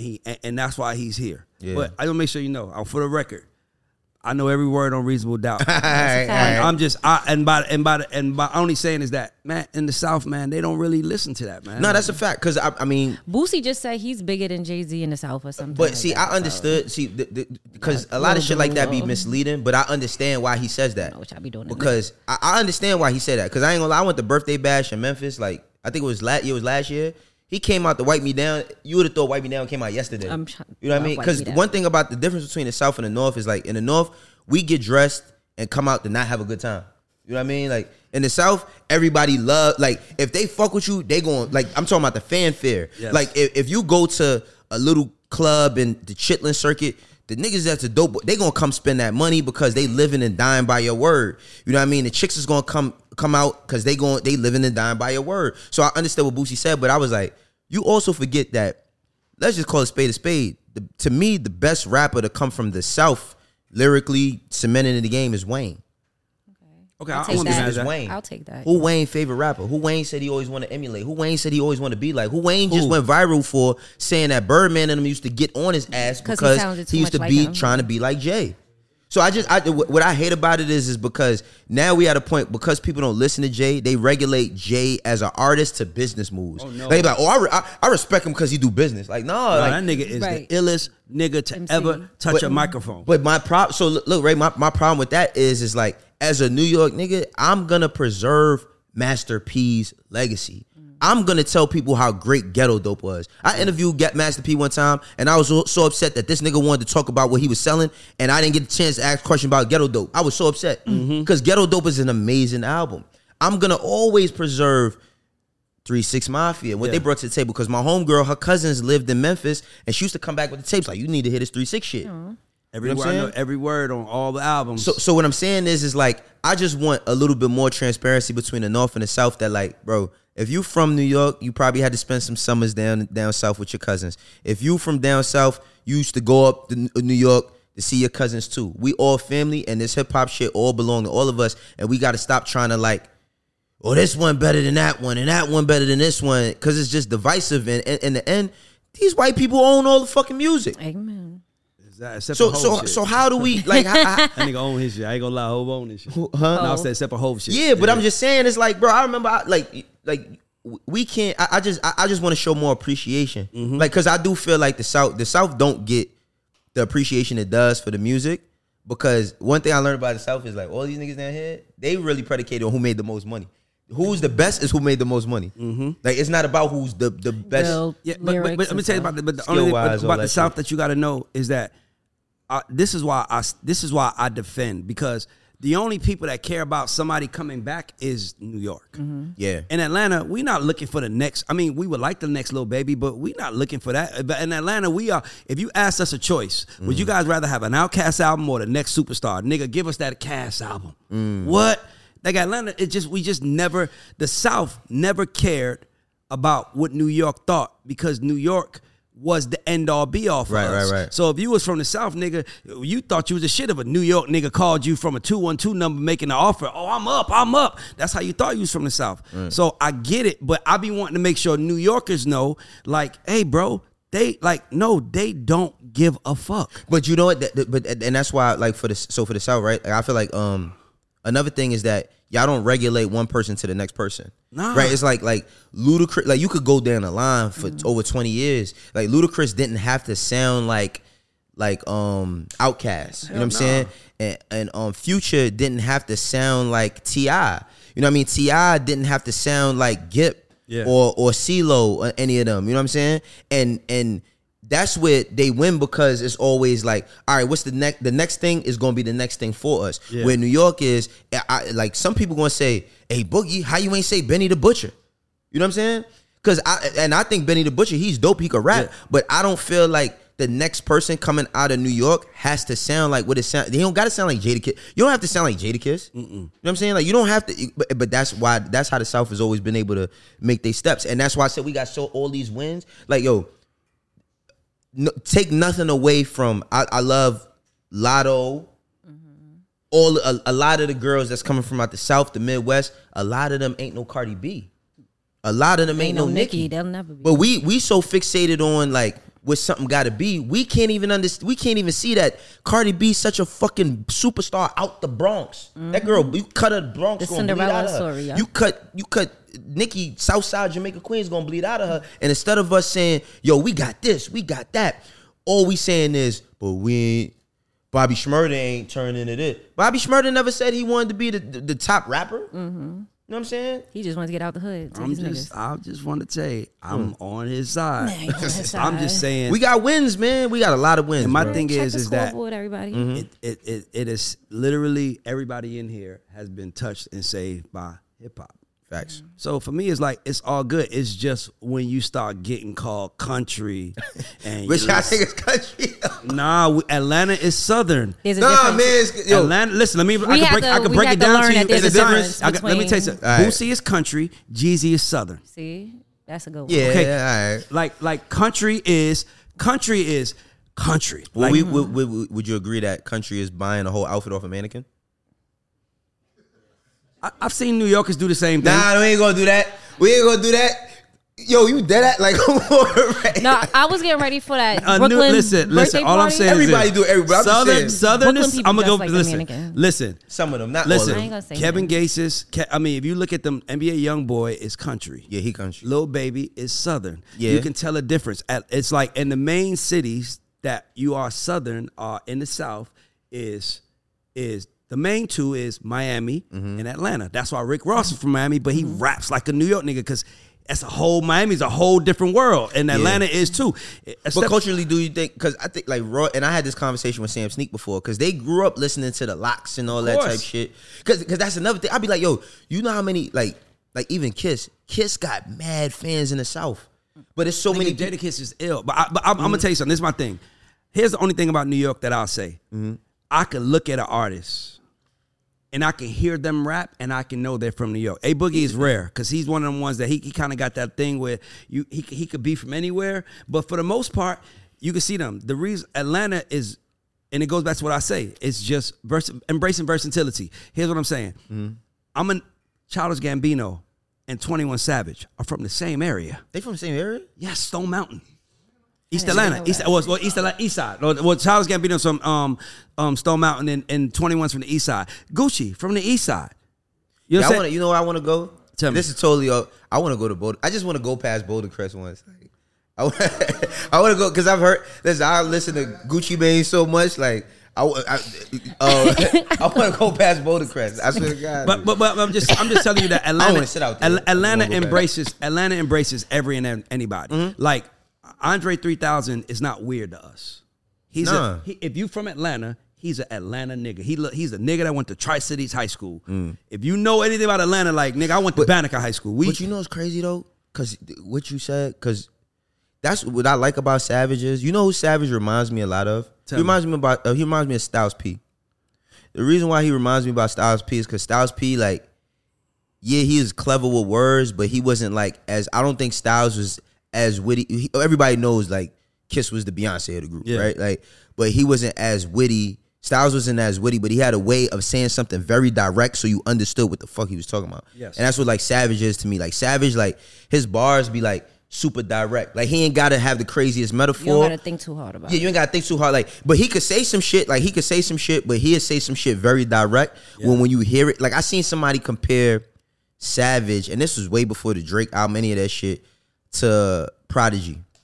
They said that 21 Savage reminded them of Prodigy because Prodigy might have not have been the best technical skill rapper, but he had a way of saying shit that just cut through. You know what I mean? Like immediately, as soon as you hear it, you know exactly what the fuck he talking about. Like he not gonna waste no time. Like I break bread, ribs, $100 bills. Not comparing it, but it's like when Savage opening line is, I pull up, roll the window down, and like you know what I mean? It's like you know exactly what you know the intention on the track. You feel me? I got you. So we're gonna go to Put Your Money Where Your Mouth Is. Yeah. Okay, let's do it. Ray All right. this So part, we have this part of the show called Put Your Money Where Your Mouth Is. and you better represent. Where we backing ask you, down. we give you three options. You could sign one. You have to sign one. You have to put one in development. You have to drop another. If you don't answer, you have to donate $20 to a nonprofit, the Creative Academy, where we, it's for kids that want to do this, right? So no one loses in this case. Nobody loses. All right, cool. You ready? I'm excited. I'm ready. Of course. All right. The Locks, Mobb Deep, Outkast. Okay. You said what's the Sign one. sign one. We on Wayno Records. We signing one on Wayno Records. We're gonna put one in Develop and development. We're drop. gonna drop the other. I'm signing Outkast. I'm developing the Locks, and I'm dropping Mobb Deep. Whew. I love this game. All right. I got you. Future, T.I., Andre 3000. Oh, come on, man. Future, T.I., and Andre 3000? Yep. Wait, Future, T.I. and Andre 3000? Yeah, that's the question. I got to sign one, develop one, and cut one? Or you can donate $20 to the kids. The kids don't lose. I'm signing, you said Future, T.I., and Andre. I'm signing. I'm signing T.I. No, yo. Yo, this is crazy. Somebody gotta go. Somebody has to go? Somebody All right. Sign, develop, cut. Future, T.I. All right. You gotta stand on it. All right. I'm signing Future. I'm developing Andre. And damn, man. You gotta say who you drop or you drop. Say I'm donating the money. We was this $20 for the close. kids, everybody give it for the kids. Do that. All right, I can't do that to Tip, man. What? I can't do that to Tip. I can't. Tip one of the greatest niggas ever. Ever. All right, you ready? Yeah. Young Thug, Lil Baby, Gunna. Young Thug, Little Baby, and Gunna. Intense. Young Thug, Little Baby, and Gunna. Young Thug, Little Sign, Develop, Cut. Thug. Fuck, man. Yo, who came up with this, yo? Queens get the money. Not the point is. This shit not cool, bro. Queens get the money. It's intense. This shit not cool. All right. It sounds easy when we not on camera. Now he's sitting here sweating and don't know the answers. Nah, I know the answer is just it's a You don't tough wanna say it out decision to loud? make. Of course I'm gonna say it out loud. still. I ain't come on here to not be myself. Uh-oh. You said Baby. I'm signing Baby because he's the most successful. I'm developing Thug. I'm dropping Gunna. All right, cool. All right. State Property, Dipset, Rough Riders. I like that. State Property, Dipset, Rough Riders. The whole catalog. The kids. Wait, Rough Riders, that means Eve is in this? Yep. Drag X, on, Eve. X. Oh, come on. Signing Rough Riders. I'm signing Rough Riders. I'm signing Well, you Rough better Riders. develop Dipset. Dipset, and I got to drop State Property. Yeah, they gotta go. What? What are you gonna do? He's from Harlem. What did you want him to do? I worked with them, but I worked with them. I gotta go off the facts. Like I gotta go off the facts, not the feelings. All right, I got two more for you. I'm gonna give you two more. There All right. Nicki Minaj, Cardi B, Doja Cat. We dropping Doja Cat easy. We dropping Doja Cat. I ain't dragging her. Okay. I'm signing Nicki. I'm developing Cardi. All right. Last one. Jay-Z, Kanye, Drake. Jay-Z, Kanye, Drake. Knowing what I know today, Jay-Z signing Jay-Z, developing Drake, and dropping Kanye. Facts. Tough pill to swallow, but I don't fuck with Nazis. I got one more for you. Just 'cause I got to. love that. I got fuck Love with you. that. I got fuck with you. One I more. didn't say it. I got He one. did, This not. but I agree. You in sports? Absolutely. Jordan, LeBron, Kobe. What? Makes us. That's not hard at all. Not to me. Michael Jordan, Kobe Bryant, LeBron got to go. This nigga ways. LeBron got to go, bro. Kobe won. Like what? Kobe? See, we could, yo, bro. I could talk an hour about basketball. Me too. I'm the same way. I'm about to start. I'm gonna talk to you about something. Listen, right. I got something to talk to you about. Okay, look. And then the last thing we do before we go is called credit check, where we give you an opportunity to shout out someone that played a role in your life to get here, like an unsung hero, like 2 or 3 people. I would prefer, if you want to say family, that's cool, but I always ask for not family because the object is that this person can then, take this and be like, somebody telling somebody, I helped Wayne, I helped him, and this is it's a bunch of people trying to take credit for that shit. Fuck those ones, but the ones that you said, I'm shouting out like 3 people. Yeah. First and foremost, I got to shout out my brother Walter Jones. Walt? Yeah. ASCAP Walt, that's at Sony now? Yeah, Sony. That's my nigga. Now Walt, Love I gotta Walt. shout out Walt, Angela Yee. Yee helped me a lot. Walt, Yee. One more person. I say Uncle Gene from my building because he helped me keep me out of jail. Oh, love Shout out that. Uncle Gene. He gonna show this. Love Uncle Gene. We all need an Uncle Gene. All right, Tamira. Well, go ahead, Tamira. Yeah, I'm sorry. I was still loving Uncle Gene. All right, so this is the Guy Show, which stands for Go to Underdogs. Do you consider yourself a GOAT or underdog? I ain't even one. I expected you to say some real Harlem shit. But Nah, I'm gonna keep it 100. I mean, I know it's not a long drawn out answer, but can I tell you why I'm not a GOAT? no, Go yeah, you ahead, could do it. make it as long. I don't really subscribe to that whole ideology of like being the greatest of all time. I think time determines who's the greatest, and I don't believe in saying that. Like, excuse me, I don't believe saying that you're the greatest while you still out here competing. That's all I get it. I don't think I'm an underdog is because I've achieved so much. Like, yo, I'm a high school dropout. I dropped out of high school in the 9th grade. I did not go get my GED. I had every chip stacked against me, and I became successful.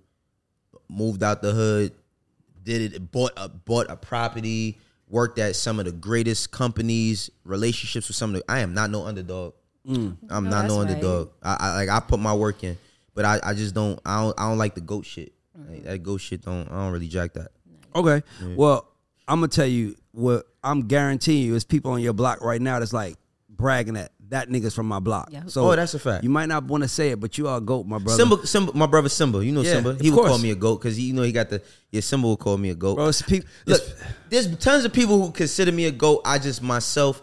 That's just a little, and maybe it's my humility. I'm not trying to be humble. Sure. It's just that, like, you know, I just don't want to. The thing is like that term is used so loosely that I want a person to look at me and be like, damn, like I could be that too, without me just saying about how good I am. I feel like it's a sense of arrogance to just talk about how good you are. I am good, but like I got so much more work to do that matters outside of music.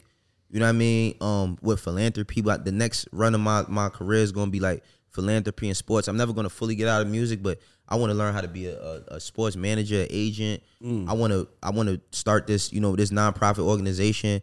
Is we building it to teach unconventional trades in the hood to not just children, because children do need the help, but it's a lot of adults that haven't gotten their opportunity and got fire inside of them and want to do something, and they never had the opportunity to have a person like be the person to push them, like you just asked about those three that pushed me. So yeah, that's what we on. I ain't really on no, like, I got work to do for real. If it by the time, listen, you know, this is my goal. I'm not gonna say necessarily goal because it involves death.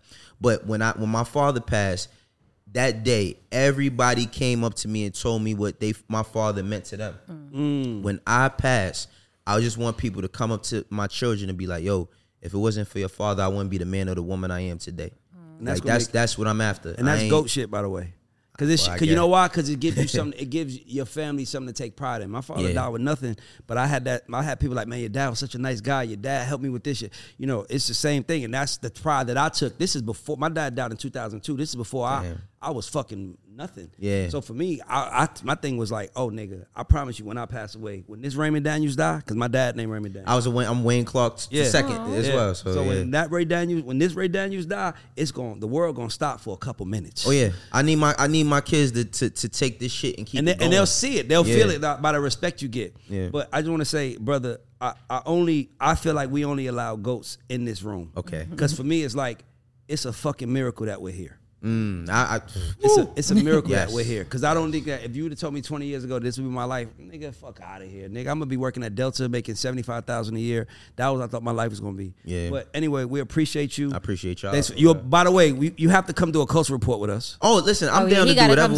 No, Jack, we got to get him to do a culture report with us because I want to talk. This is probably the most unconventional interview we've ever had. It was more conversational than it was asking questions. So we got to do the culture report and talk shit. I'm with it. And if you following, and if you watching this, we want you to follow, subscribe, like. It costs nothing to do the things we asking you for. And there's cameras everywhere, guys, and license. This shit all costs. So just you pressing the button is what the value comes from us. So I appreciate everybody. This is The God Show, and we are out. So see y'all next week.